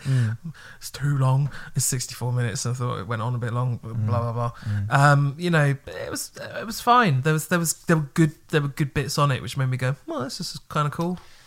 Well, if you're one of the people like Renfrey who hasn't listened to Echo and the Bunnymen, I would say you could do a lot worse than going and just listening to their go and find like their essential playlist or something on Apple Music. And listen to the originals of this. If you want to listen to these songs, if you get an Echo and the Bunnymen Greatest Hits album is a wonderful, beautiful thing. I'll give them some credit though. Like, a lot of bands on their 40th anniversary would just release a Greatest Hits record, and at least this is more interesting than that. But not much more. But it's not much more interesting, really. But anyway, the album is called The Stars, the Oceans and the Moon by a very good band. They are a very, very good band, Echo and the Bunnymen. I'll take your word for it. Yeah, or in the 80s, they were a very good band anyway, I should say. All right, one last album before we feckin' throw over to the boys in the Dirty Nil. Wildcat Strike, Rhubarb and Nostalgia, their debut album from the Brighton-based quartet. We spoke about it on the 12 Unsung Heroes of 2018. Back on episode 1. Yeah. My little one. Oh, we were so cute. We've done 10 since then. Oh, so cute. Now, if you remember... when we did that, if you have been listening to that back in the day, back in the day, 10 weeks ago, remember ago, before the recession? Yeah, remember the good old days. Brexit came and ruined everything. If you don't talk politics, Steve. Oh God, yeah, no. If you remember our chat about Wildcat Strike, I thought they had to be a band from Middle America, but they're not. They're not at all. Ooh. That is the vibe, though, that I'm getting. I mean, we spoke about it a fair bit on the last show. So, you know, we were very, very complimentary about the album, which we had at that point back then. So I think definitely worth a refresh. Yeah. Well, I view this as a mixture of the kind of like beautiful lullaby-esque melodies of... Explosions in the Sky style post-rock, mixed with the searing kind of self-introspection of the 90s emo scene. And I'm talking about the emo scene before the word emo even existed. Texas Is the Reason. I'm talking about Texas Is the Reason, Sunny Day Real Estate, The Promise Ring, Braid, Mineral, Jets to Brazil. If you're going, who, you know, this is the music that basically inspired Taking Back Sunday, My Chemical Romance, Thursday, and all that sort of stuff. Well, I suppose Jimmy Eat World. I'd say Jimmy Eat World were part of them actually, but they've fair. just kind of carried on. I think, and that might emo is a word that suddenly puts off a lot of people, and I really don't think it should. No. Particularly with those kind of 90s bands, because it was a very, very different thing. Like back in those days, they would have just been considered rock bands. And I'm not, whilst I have a clear preference towards those 90s bands to the My Chemical Romances and Taking Back Sundays, I don't want to, bash those bands either, because actually I think some of what they did is good. Yeah. But there's a certain sheen and polish that was put onto it, which I think is what puts people off. Yeah. And that sheen and polish was not on it before. Like, you listen to a Mineral record and it sounds raw as fuck compared to... anything My Chemical Romance have done, probably bar the first album. Do you want to review this record while we're here as well? Sorry, mate. Since we are reviewing it. Go and listen to Mineral. What's the Wildcat Strike album like? Go and listen to Mineral. Here's what I'm going to say, since you've blown it now, you had your bit. You fucked it. Yeah, I agree. I thought they had to be a kind of American kind of Southwest band. I genuinely thought, because there is so much of that kind of not necessarily Gaslight Anthem, but certainly, we spoke about Restorations last week, who I think are part of that scene, and there's a lot of, like you say, that introspective nature to it. And there's a lot going on it as well. Yeah, there is. They've got some really, really interesting turns of pace, which I really, really love. Dynamics. I think even the second track, Lemonade, goes bang, bang in two, like, takes a real sort of sharp left turn. It's really, really good. One thing I did notice, and I didn't say it when we were talking about the band before, is the tone of the guitar and the looseness of the way that he plays is really brilliant. Yes. There's a kind of loose louche.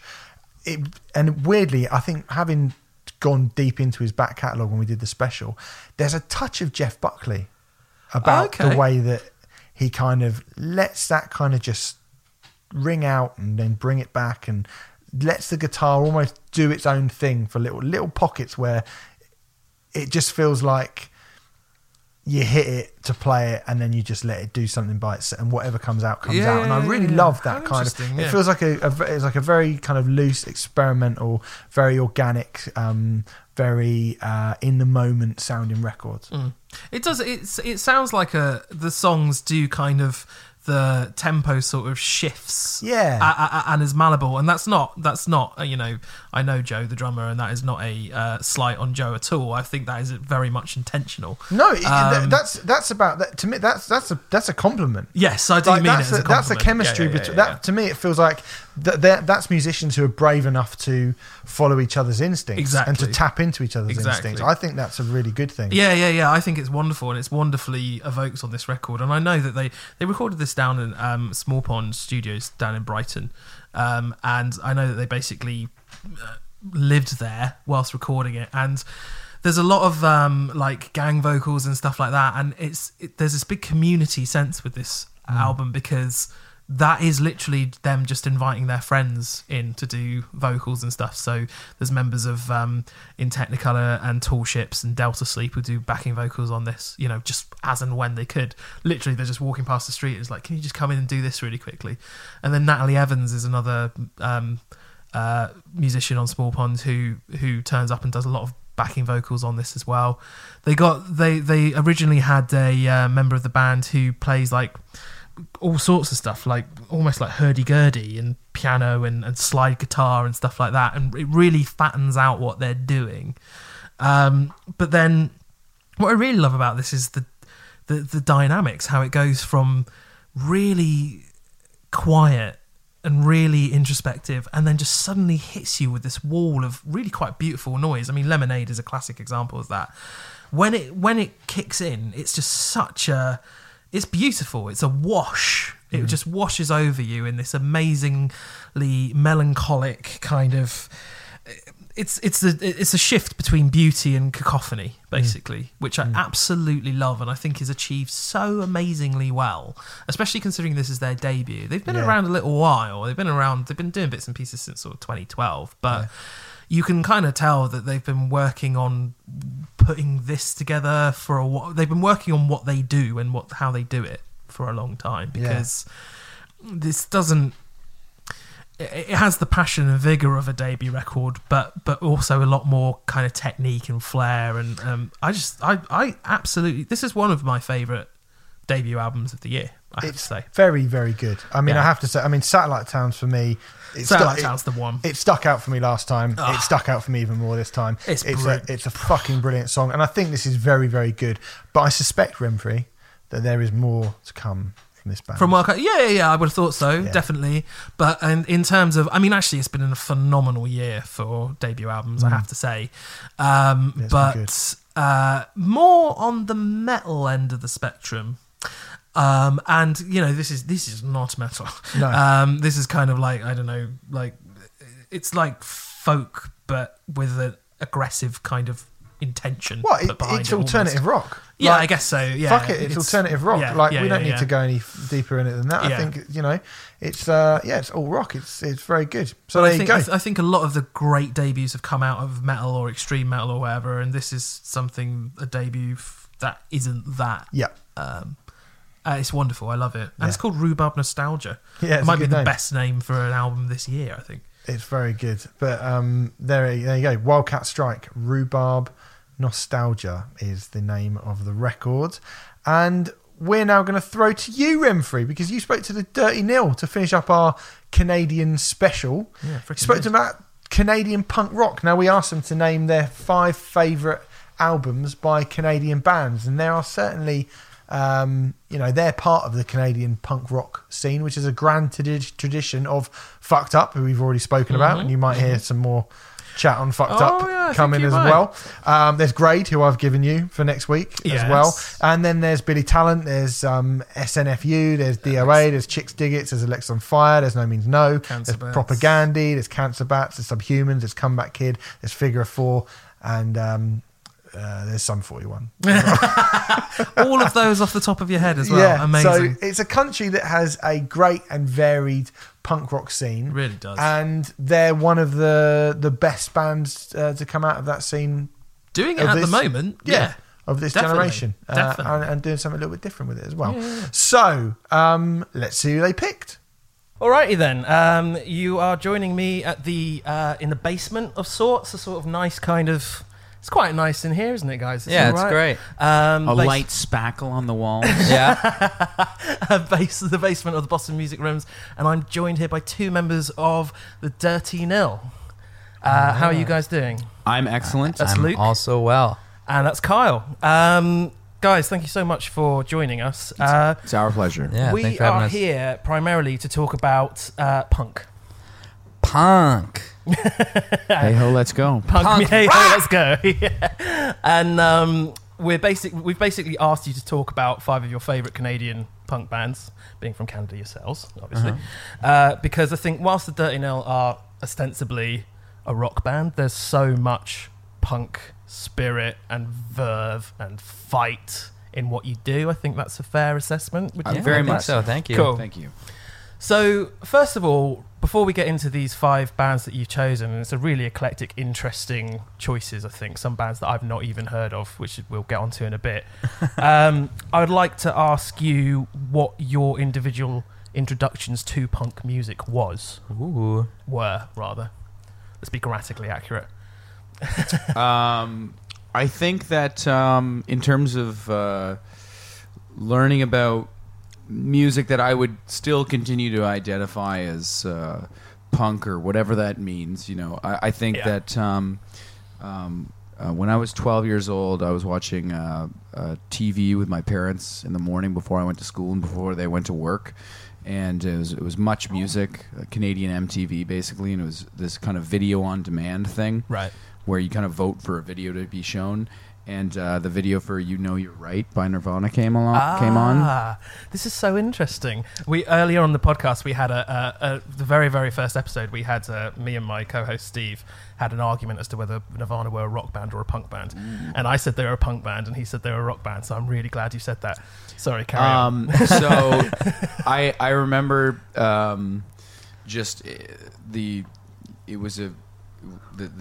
the television wasn't at all loud, but I remember my parents from the room over were immediately experiencing kind of like a physical reaction to the sound, and were very uncomfortable with it, and telling me to change the channel, and that kind of response, that visceral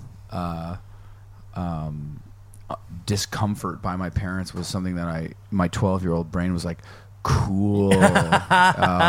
Because up till then, I mean, I was listening to like Limp Bizkit and Linkin Park and Good Charlotte, and my parents were like, yeah, this is fine, this is whatever you want to listen to. But then that was the first thing where I clearly remember them being uncomfortable with the sound of the vocals and the distortion and the dynamics and overall rawness of the whole thing, and that song was my teen spirit. So you immediately identified with the rebellious nature of it. Yeah, and was very interested in. I'd never heard my parents react to music that way, and or seen them, and every 12-year-old is like, fuck you, Dad. So I love my parents. They weren't bothered, but no, of course, they weren't bothered by the swearing in Limp Bizkit. Then I think they were more or less ignorant to the stylings of Fred Durst, but I don't think I brought that around very much. They just kind of bought me the CD, but that was the first thing that I remember as a bit of a moment of hearing that kind of distortion and everything in such a raw way. I had never seen something so raw on Much Music before, and it was just because that was the song that was released to promote the best of. So I immediately went out and got that. Obviously, it's crazy to think that song was lost for so long. Yeah, because it's such a brilliant song. Yeah, so I guess that was 8 years after the demise of the band. That song came out, but there was that, and then for me it was when I was 15 years old. I was with my family I was 16, 15 or 16, and I was with my family at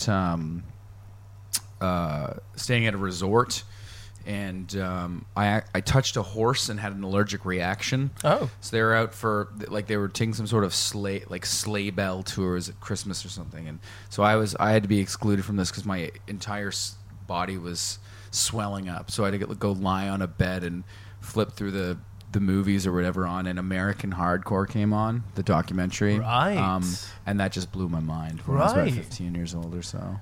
Cool. Learning about Cro-Mags and Minor Threat, especially Black Flag. Yeah. And so that was something that left. I just remember like the hearing the sound of like the guitar screech before like Rise Above starts, and it it was kind of like a repeat, a repetition of that Nirvana moment, but even more concentrated for me personally. It was just such a. I just felt like I had discovered something. I just couldn't stop thinking about it the entire rest of the trip. And I got home and I went out or I think I bought some stuff off of iTunes because that's how things were working then. Yep. But that was a big one for me. Those were kind of my early kind of lightning bolt moments in terms of learning about punk music. Cool. What's your relationship with horses now? I stay the fuck away from them. They don't bother me, and I don't bother them. Kyle, same question again. Yeah. For me, punk, that one is like a little blurrier. I remember like listening to Good Charlotte and stuff like that, like growing up. But I don't Don't hear much Good Charlotte and Dirty Nell, I have to say. No, that's okay. That's a shame. But then, I don't know, got into things like Sum 41 was one of the first CDs I ever bought, like All Killer, No Filler. Yep. I was pretty excited about that. But then, finding out about like the Ramones, Iggy Pop, and the Stooges. Yeah. All of that kind of had a different effect, with it being like a little more blown out, a little more aggressive than hearing like the pop punk stuff. A little more discordant. Yeah, exactly. Surely. Just finding this more like heavier, more intense version of what I had thought punk was. It has many faces. Yeah. And I'd never like to pin it down to one thing. It's all how you see it. But those were definitely some earlier moments for me. I don't have anything in my mind as like galvanizing as there wasn't like a moment. It was just it's just I always kind of like, and with any music that I listen to, it's like I hear it and I go, that's awesome, doesn't matter what it is, and I will just listen to it obsessively until I find the next thing to like cover that. Yeah. But those kind of bands were my first introduction to that, because I grew up, my dad was a huge Pink Floyd fan. And pretty much almost exclusively listened to Pink Floyd. It was like Pink Floyd, a little bit of Frank Zappa, and like this band, The Tubes. I don't know if you've ever heard of The Tubes. They ring a bell, but they had I'm assuming song, they're proggy. White Punks on Dope. Oh, right. Yeah. Okay. So like that kind of stuff, and it was like very, small scope from there, and then finding these things from my dad. It's like, I don't know. Also, like, I don't know if I like this stuff. I don't get it. And I'd be like, no, listen to it. I did recently get my dad to like Fugazi. Really? Oh, yeah. That's a step in the right direction. Just the song "Waiting Room," but he was like into it. It was you kind should of try funny. The Argument. Surely he'll like The Argument. Maybe like that, because that's quite. I wouldn't call it proggy exactly, but it's definitely more experimental on that side. Yeah. So you came at it from a sort of rebellious edge as well, because prog is. Well, punk, I would actually say, is mainly the antithesis of prog. I think it certainly started as that. Right. A lot of bands like the Sex Pistols and stuff found Genesis and Yes and all that stuff total nonsense. So I suppose in a way, punk was a rebellious thing for you as well. Right. It's like the answer to this like kind of like overblown, very very layered, very kind of like a journey to listen to, literally journey with and then coming into like this very bombastic, very short, very just like in your face, boom, it's over, that's the song. And I was like, that's sick. Also, I remember like American Idiot got released when we were in high school, and like that was all over the place at the time.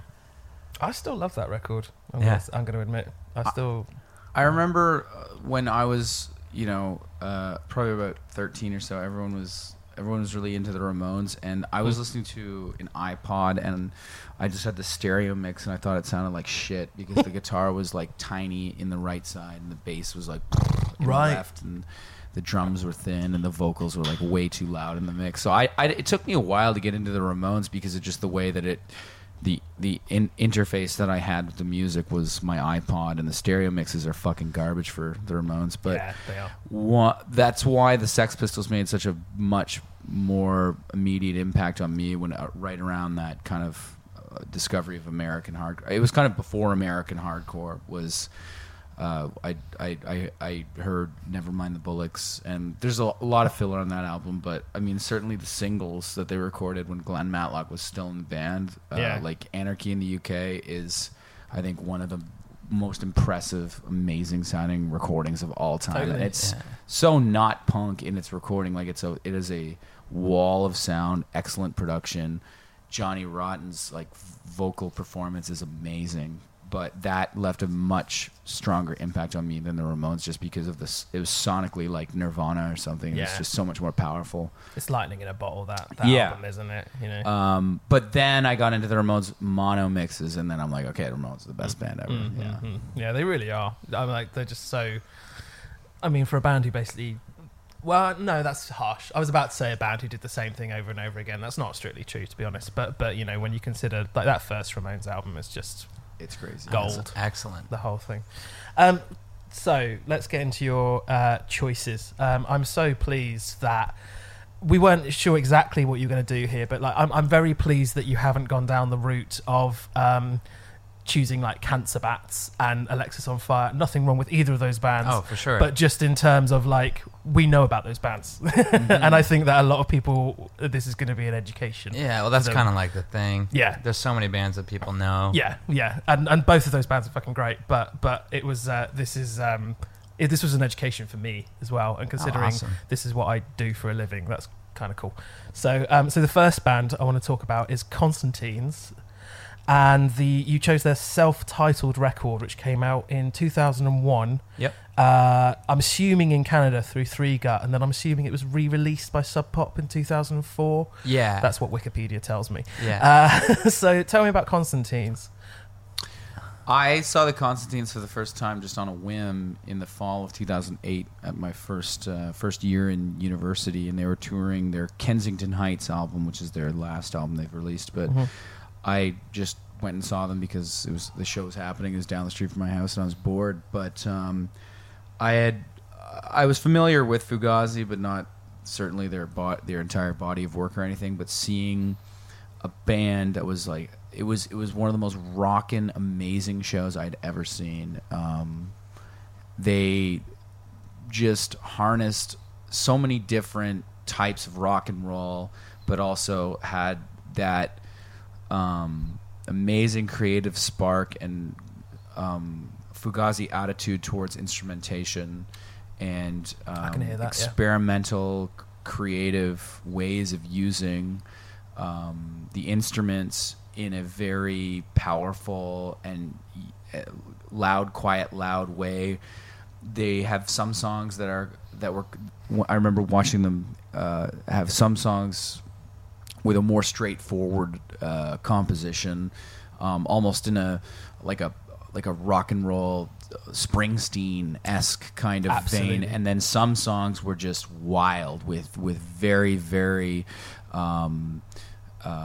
nuanced dynamics and tempo shifts, and I had never seen a band that could harness their sound and were that quick to turn on a dime that way in terms of volume and tempo and everything before, and going through everything from, as I said, Fugazi to Neil Young territory. So they left a huge impact on me personally, and I kind of worked my way back through their recordings. Their last two albums are probably the two most accessible albums, but the first two remain as I think probably their best. The first one for me, the song, I remember seeing them play the song "Young Offenders," and that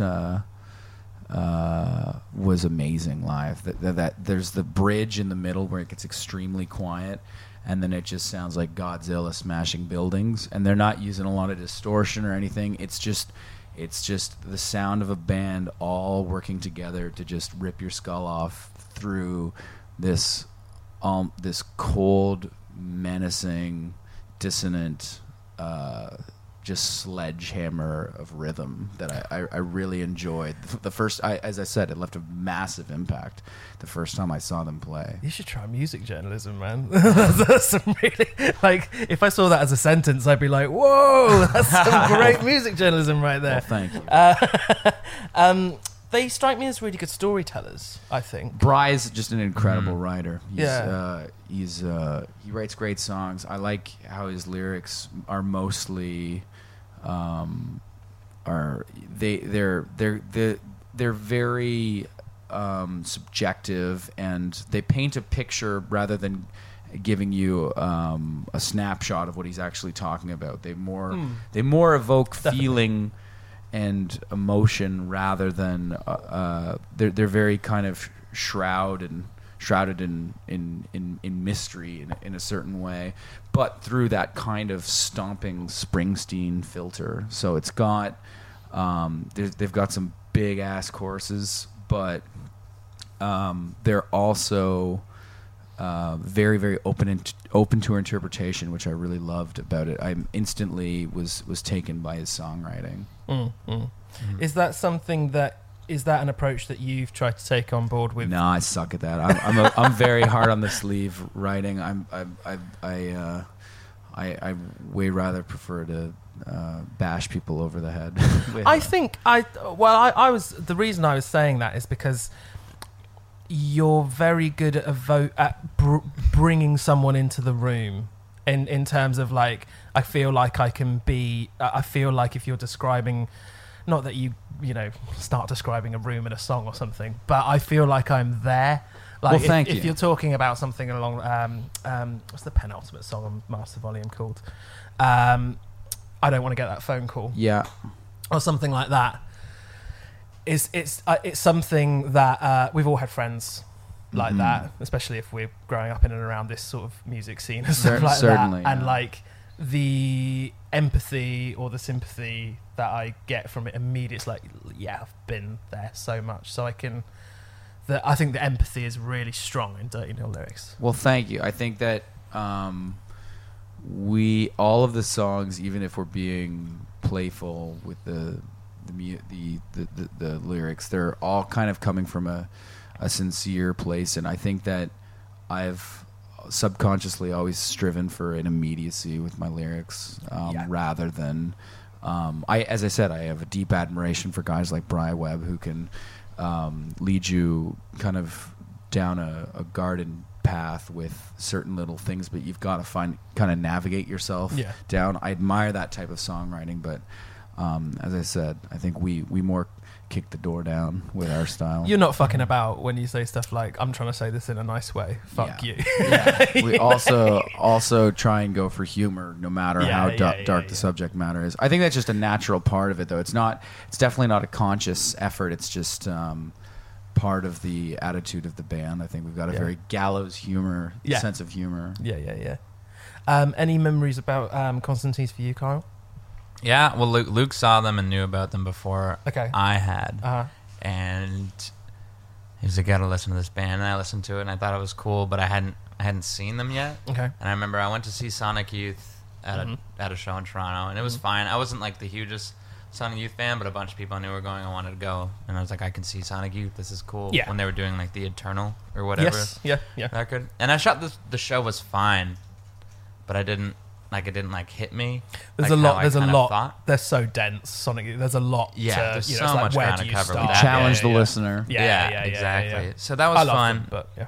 And then the Constantines were playing a free show in Toronto as well at this Harborfront thing, and we were like, let's go.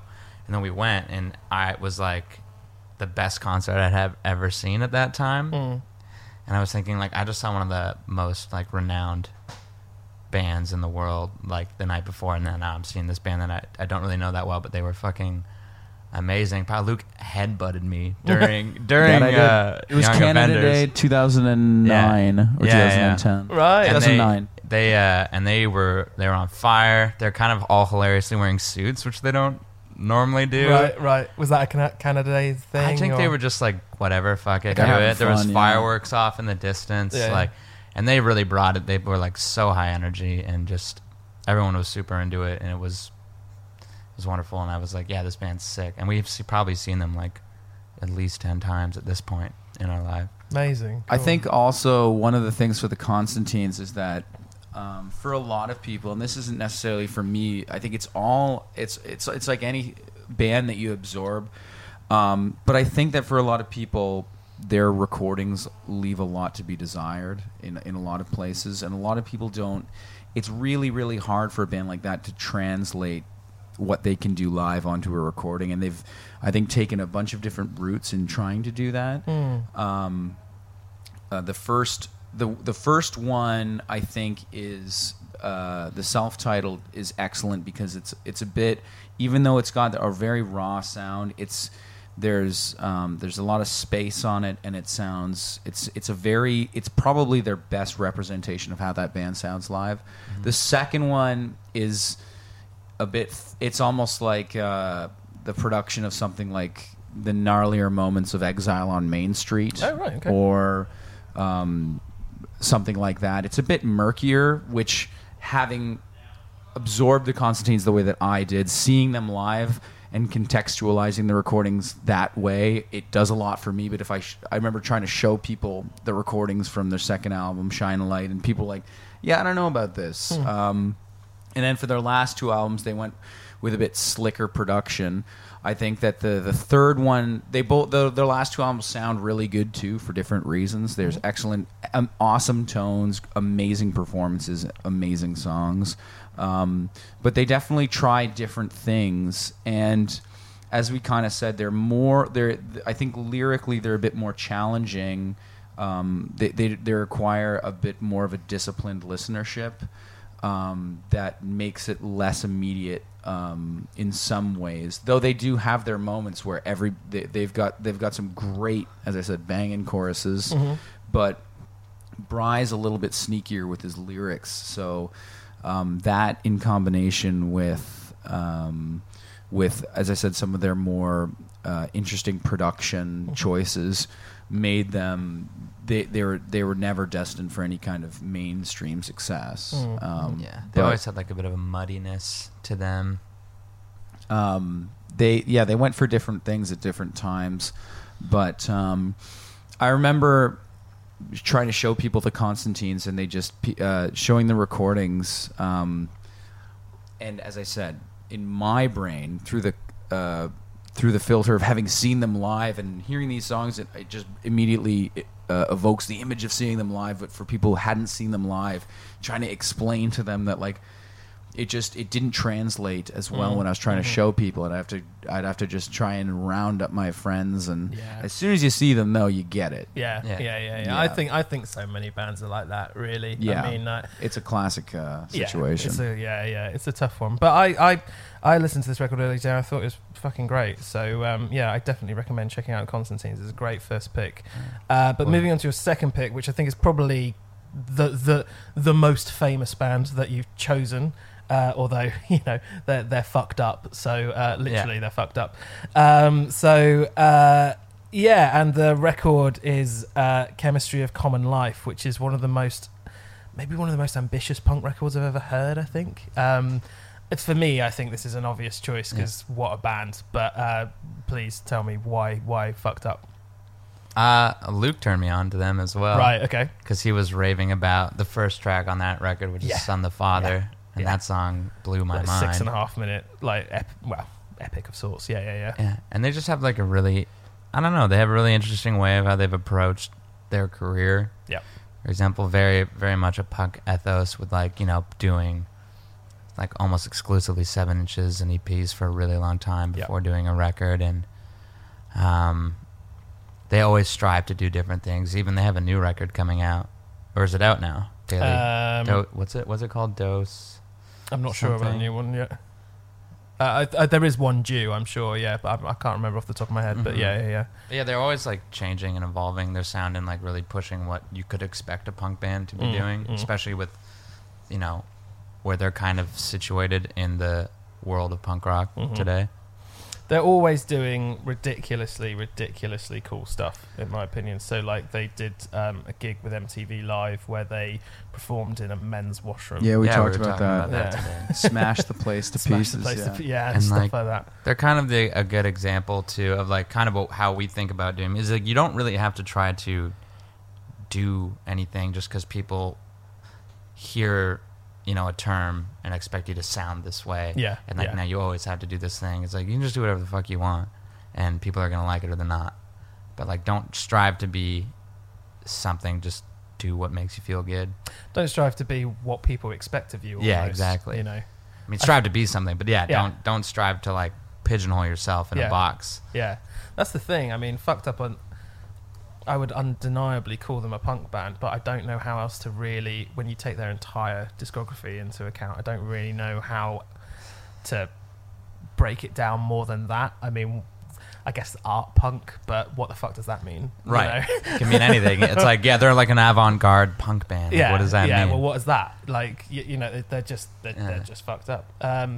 This has made me laugh. The band has participated with other similarly named bands, including Holy Fuck, Fuck, and Fuck Buttons in the festival The Fuck Bands. I didn't know about the last one. In a village called Fucking in Austria. That's actually fucking funny. That was around. We're going to put an explicit on this. That was around the time of this album coming out. Actually, it was November 2008. So I thought that was just worth going into because it just made me laugh. But I didn't know that. But holy fuck, another Canadian band. yes, yeah. Fuck Buttons are. Fuck Buttons British. I can't remember. Sort of feel like electronica, they are, weird maybe. ass Yeah. stuff. I don't know about. Fuck. I don't know them well. But Are you guys familiar with the City Sonic documentary series? No. So they took part in this interactive documentary series. I was sort of hoping that I was hoping that you guys might know about it because I was like, what does an interactive documentary series entail? But it sounded really interesting. Yeah. So I think I'm going to check that out at some point. But yeah, Yeah. it's called City Sonic. Just Okay. sounds really interesting. But City again, Sonic. City Sonic.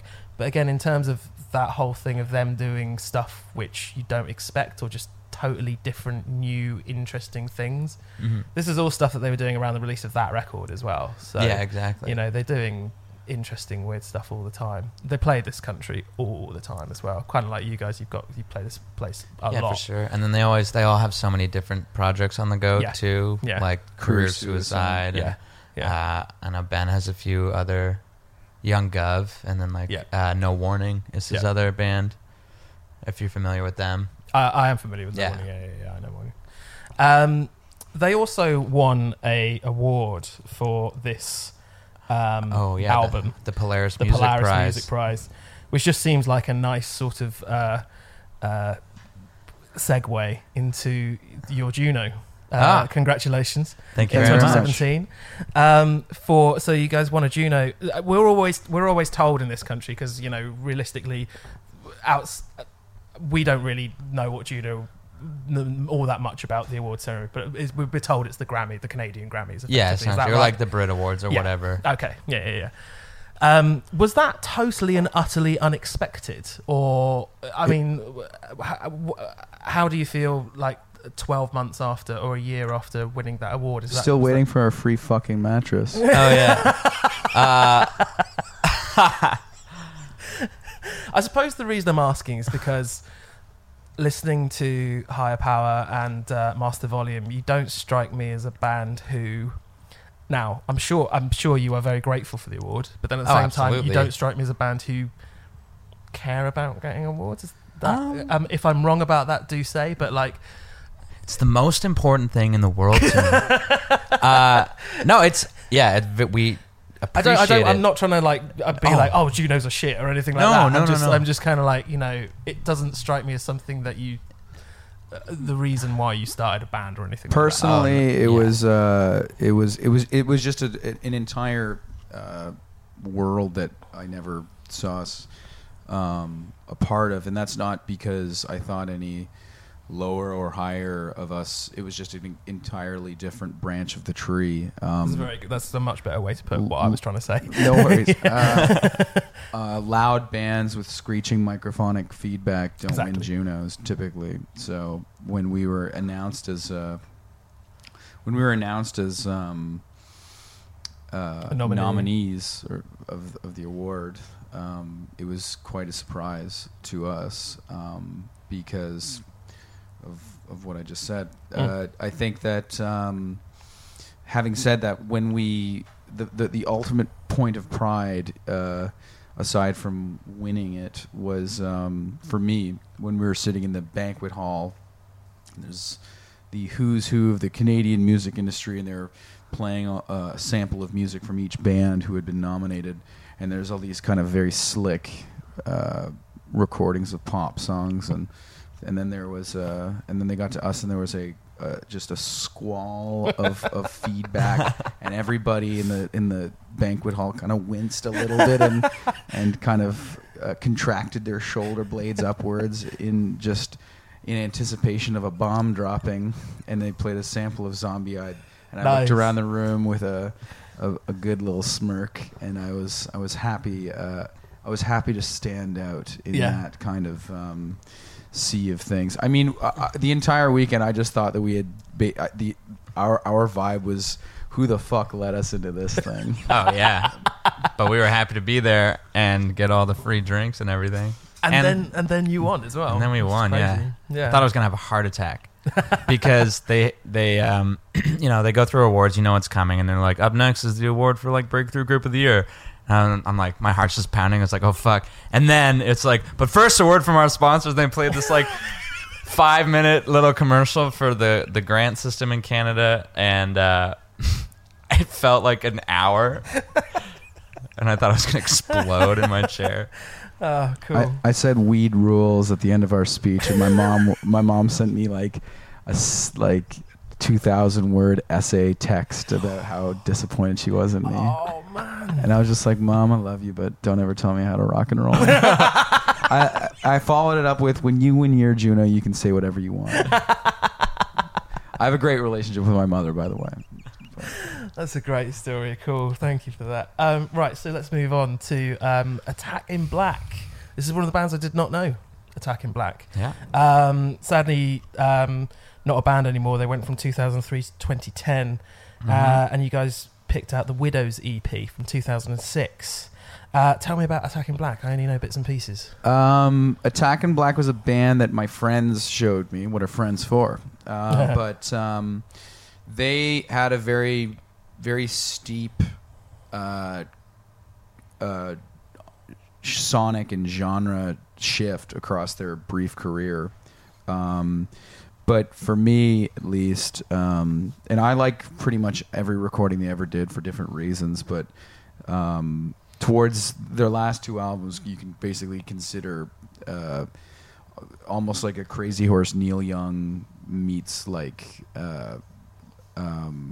some very acoustic material. Right. I didn't hear that from this EP. Yeah. No, not on that one. So for me, Widow's EP is the height for me, because of how immediate it is and how solid, especially a couple of the songs on that EP are.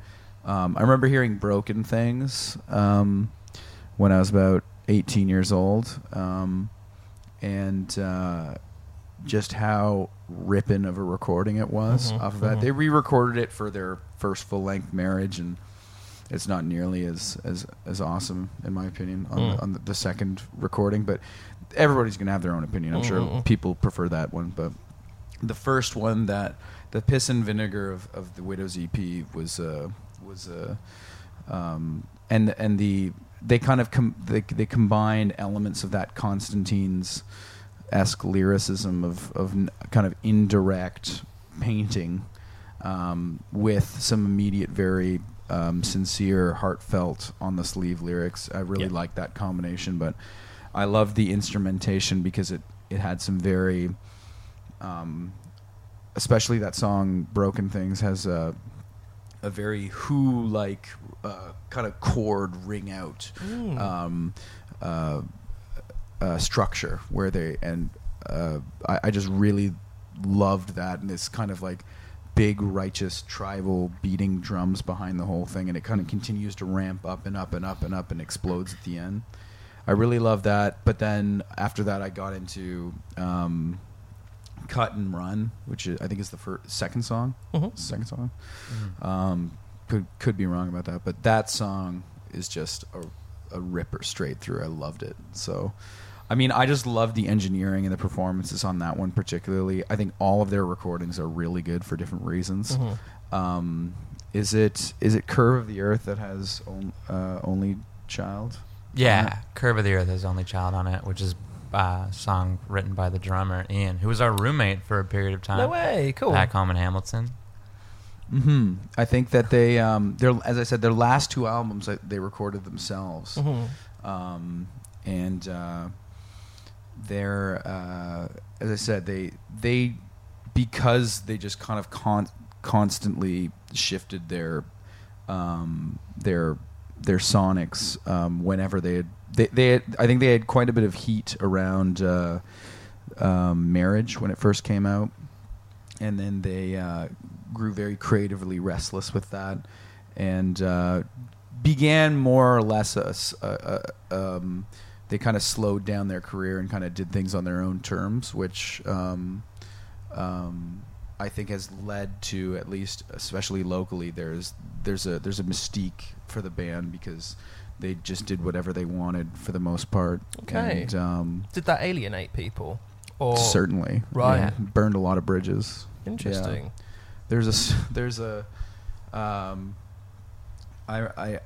I remember really, really liking the recordings, but I never saw them play live and saw them looking like they were having a lot of fun doing it personally. Even though the songs are brilliant, and certain members of the band I think really enjoyed playing, but I think that they're all just such brilliant artists themselves that being confined within a rock band, that it takes a certain kind of person to do one rock band and commit to it for your life. Sure. And I think that they were all just such creative and prolific artists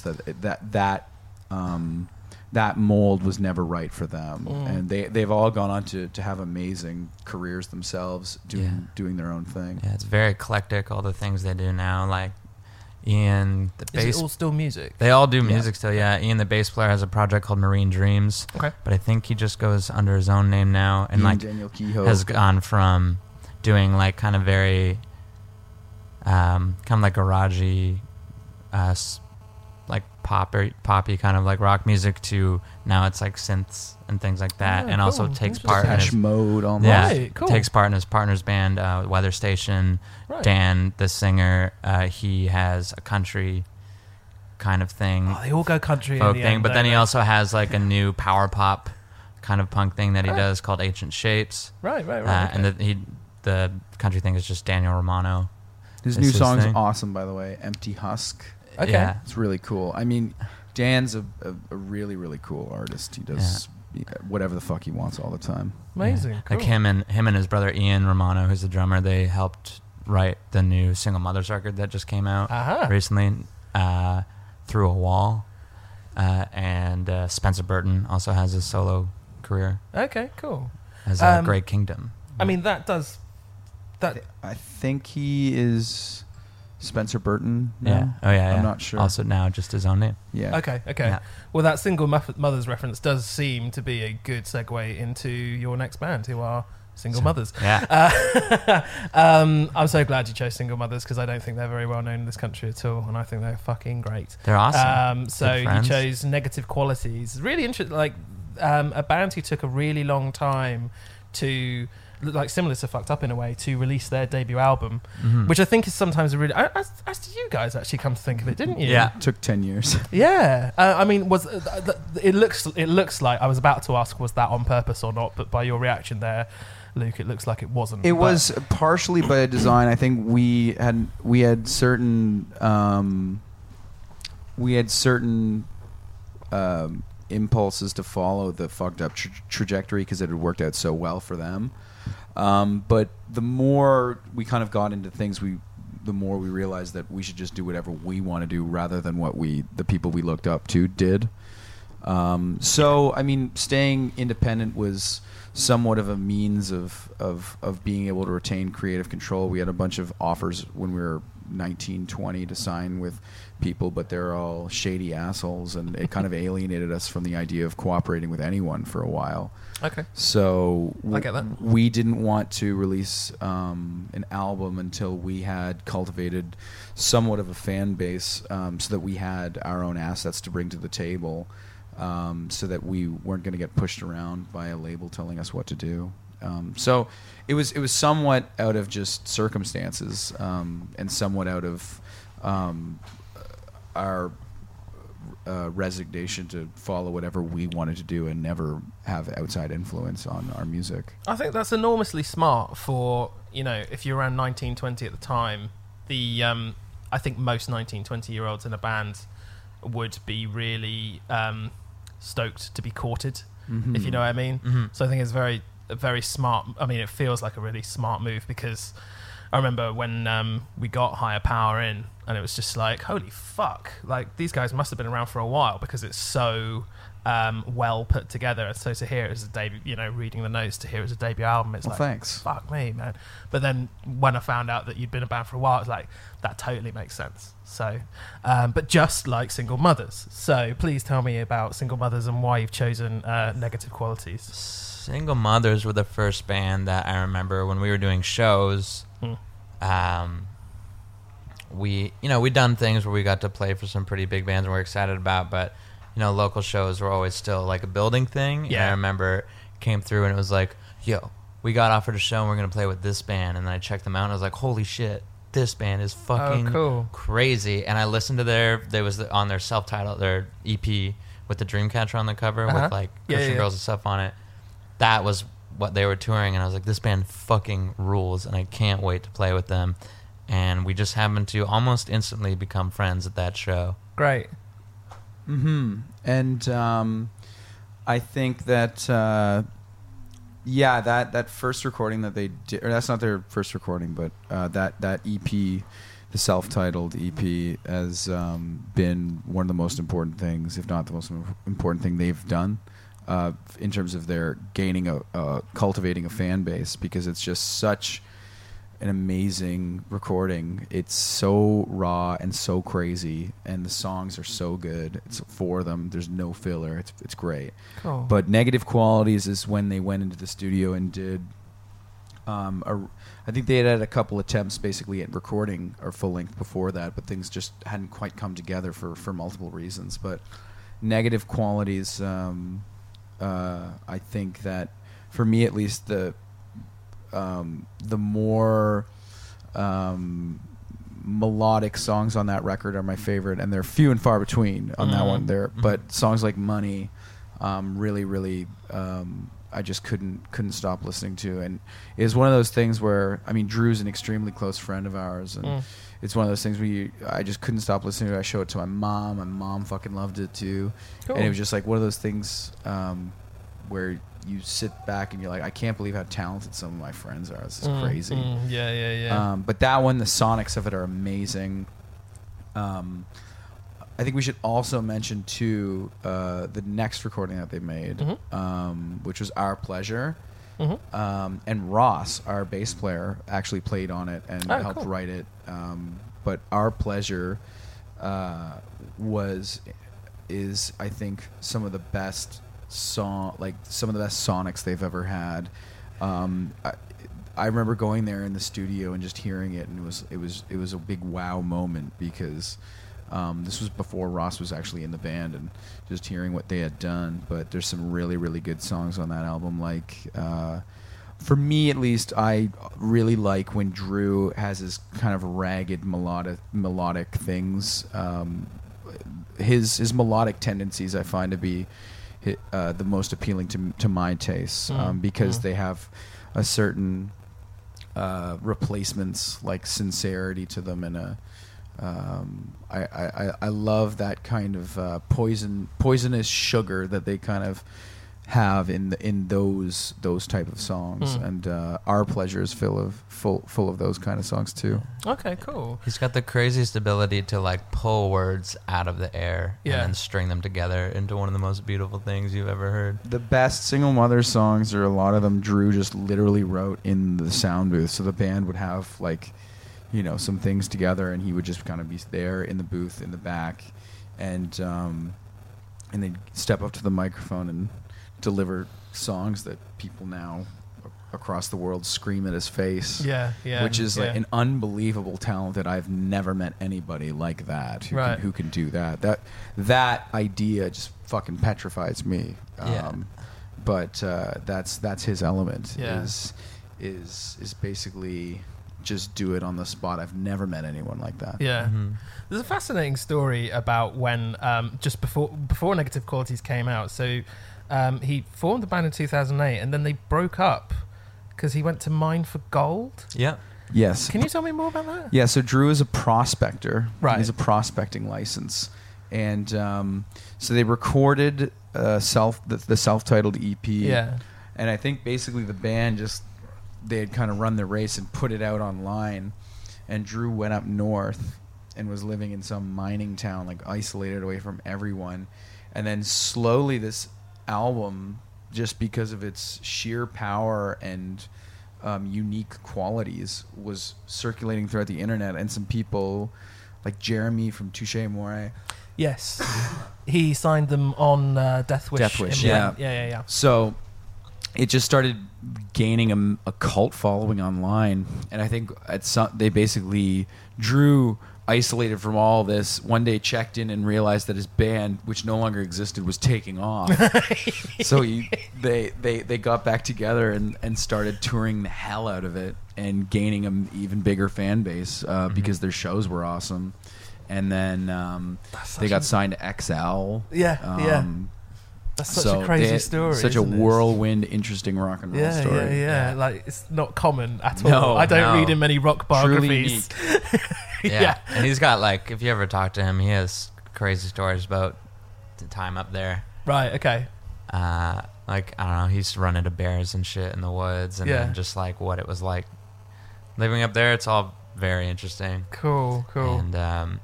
And another reason I realized like Negative Qualities is near and dear to us is because when that record came out, our bands did like a really big 7-week North American tour together. Nice. And it just has endless amounts of fond memories and really good times that we had on that one. Amazing. Cool. All right, well, let's move on to your last choice. And this is the band that I know the least about, but I listened to this EP this morning and thought it sounded fucking great. Yeah. We're definitely more into the hardcore end of the spectrum, I think, with Born Wrong and their self-titled... It's their self-titled 7-inch that you sort of chose. Yeah, which is kind of like a split, I think, too. Right, okay. I think I just heard their songs, but... Heavy. Hard. Yeah. What can you tell me about Born Wrong? They're definitely one of the crazy... They were definitely one of the tightest... and craziest live bands that happened in our local scene back home in Hamilton. And I was still pretty new to hardcore at the time that I had been like introduced to them outside of like the usual ones like Black Flag and everything like that. I just had never like really seen it in front of my face. That makes a big difference. And with they hardcore, were just like a powerhouse band. Yeah, they're like, I mean, seeing them live was like how people describe seeing like Led Zeppelin, like young Led Zeppelin. Like it was just so, I mean, like playing in a rock band, you play with so many bands that are like insanely loud but fucking suck, and like they're just not very like they don't quite have it together, and it's more like you're trying to sort out what's going on. But Born Wrong, the volume worked in a powerful way for them because they were so tight and so aggressive and so engaging. You could not take your eyes off them, particularly Scott, who is one of the finest vocalists I've ever seen live. He could just do the best, strongest vocals I've ever seen a band do. Like he performed like he was gonna tear your head off. It was scary to be in the room while Born Wrong was playing, but it was I roll my eyes as I'm saying this, but it was fucking electric. It was crazy. It Yeah, was just it was. like, it was. I take that journalism thing away. Yeah, exactly. I For that revoke cliche. Done. It was like, it was Scott would. I only saw them a few times, but I remember seeing them the first time in the Casbah Lounge, which is a tiny little room in Hamilton, and they just the guitar player. What's his name again? I don't remember. It wasn't TJ, because that's. Because you're thinking that they also had a guy CJ in the band, CJ. but he's not in the. I don't know. Was it CJ? It might be CJ. I think it might have been. I think his name was CJ, but I'm sorry if I messed up your name. But an just an incredible guitar player, loud as fuck. Like, I'm. As I said, we're used to just seeing a lot of bands who are like excruciatingly loud, who just don't quite have it together and are using volume as kind of a masking tool. Or So am I. I'm a music journalist. yes, but seeing a band who is like insanely loud and who can deliver it just makes it that much more powerful. It just it's how it's supposed to be, you know. Yep. So I mean, seeing them play like that, they're one of the most. I'm just happy that I got to exist at a time when Born Wrong was playing shows. Yeah. Nice. And you're in luck because there was this guy that we know, Mitch Fillion. He would played in local bands. He has a video series out of Ontario called Southern Souls. Yeah. So kind of like a La Blogotech thing or Black Cab Sessions like idea. But we did it once. But basically bands play, and he did one with Born Wrong, and they play in a classroom. Oh, great. And they do like 6 songs, and then their last record, they did those 6 songs and filmed it, and they're just like, hey, can we record some other songs right now really quick? And they're like, sure. And then they just like banged out their new album, and we're like, cool. Whoa. And then the last record they put out, which was funny, they put in like copies of that split that they did and silk screened on the not Born Wrong side like a death certificate. That's fantastic. What a brilliant way to go out. But it's really good. So go look up Born Wrong Southern Souls. Yeah, I noticed. It's incredible. I was on their Bandcamp earlier today, and I noticed you can, if you so wish, download all their stuff for free. So but yeah, chuck them a bit of money. But there is the option to get all that stuff. So guys, thank you so much for your time. Oh, thanks, Ryan. You could talk forever. Yeah. We've kind of totally overrun. But that's all right. those are some amazing choices, and it's an absolute pleasure to talk to you. Master Volume is out now. It is fucking incredible. We reviewed it on the show a week or 2 ago, and both me and Steve absolutely loved it. Well, we said thank you. very, Thank very nice you. things about it. And you guys will be touring until the end of time, I assume. The end of time. You're here. You're To here the in the grave. UK a lot. But you'll be back very soon. Very I'm soon. sure. Yeah. Won't you? Yeah. Cool. Yeah, All we're right, hoping to be guys. back very soon. Luke, Carl, thank you very much. Thank you very much. That was a pleasure. Thank you.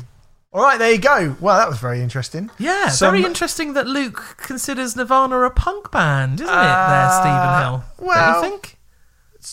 Yeah, it's interesting.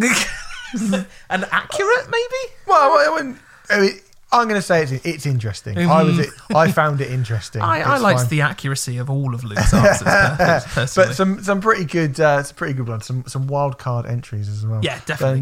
And okay, cool. So there you go. Dirty Nil. What a great band they are. They're brilliant, and they were so Fucking good. great, man. I saw them afterwards, and they were just fucking off the chain, brilliant. Yeah, I love them. I was going to go to that, and then I didn't in the end. I know. So there you go. Anyway, so next week, come back, will you? Come on, come back. I'm back and see still us here. again. Oh, you're supposed to do the listeners. Okay, The listeners. Next week, we're going to be reviewing new albums from Tom Morello, Shining, Greta Van Fleet, and Minus the Bear. And someone who you wanted to review. Me Without You. Me Without You, that was it. Go to musicism.net, put in Riot in capital letters, you get 25% off your courses. And we shall see you next week. We're going to have another guest next week. Yeah. Can we say that is? It's not recorded yet. Not recorded, but it's basically going to happen. It's going to happen. Yeah. Fuck it. Yeah. So. All right. He used to be in one of our favourite bands. Oh yeah. Should we say that? Yeah. And now he's in a very good band. Very different band. But Yeah. Very, very good band indeed. Yeah. Yes. And he did a shit on stage. Anyway, see you next week. See you next week, guys. Bye.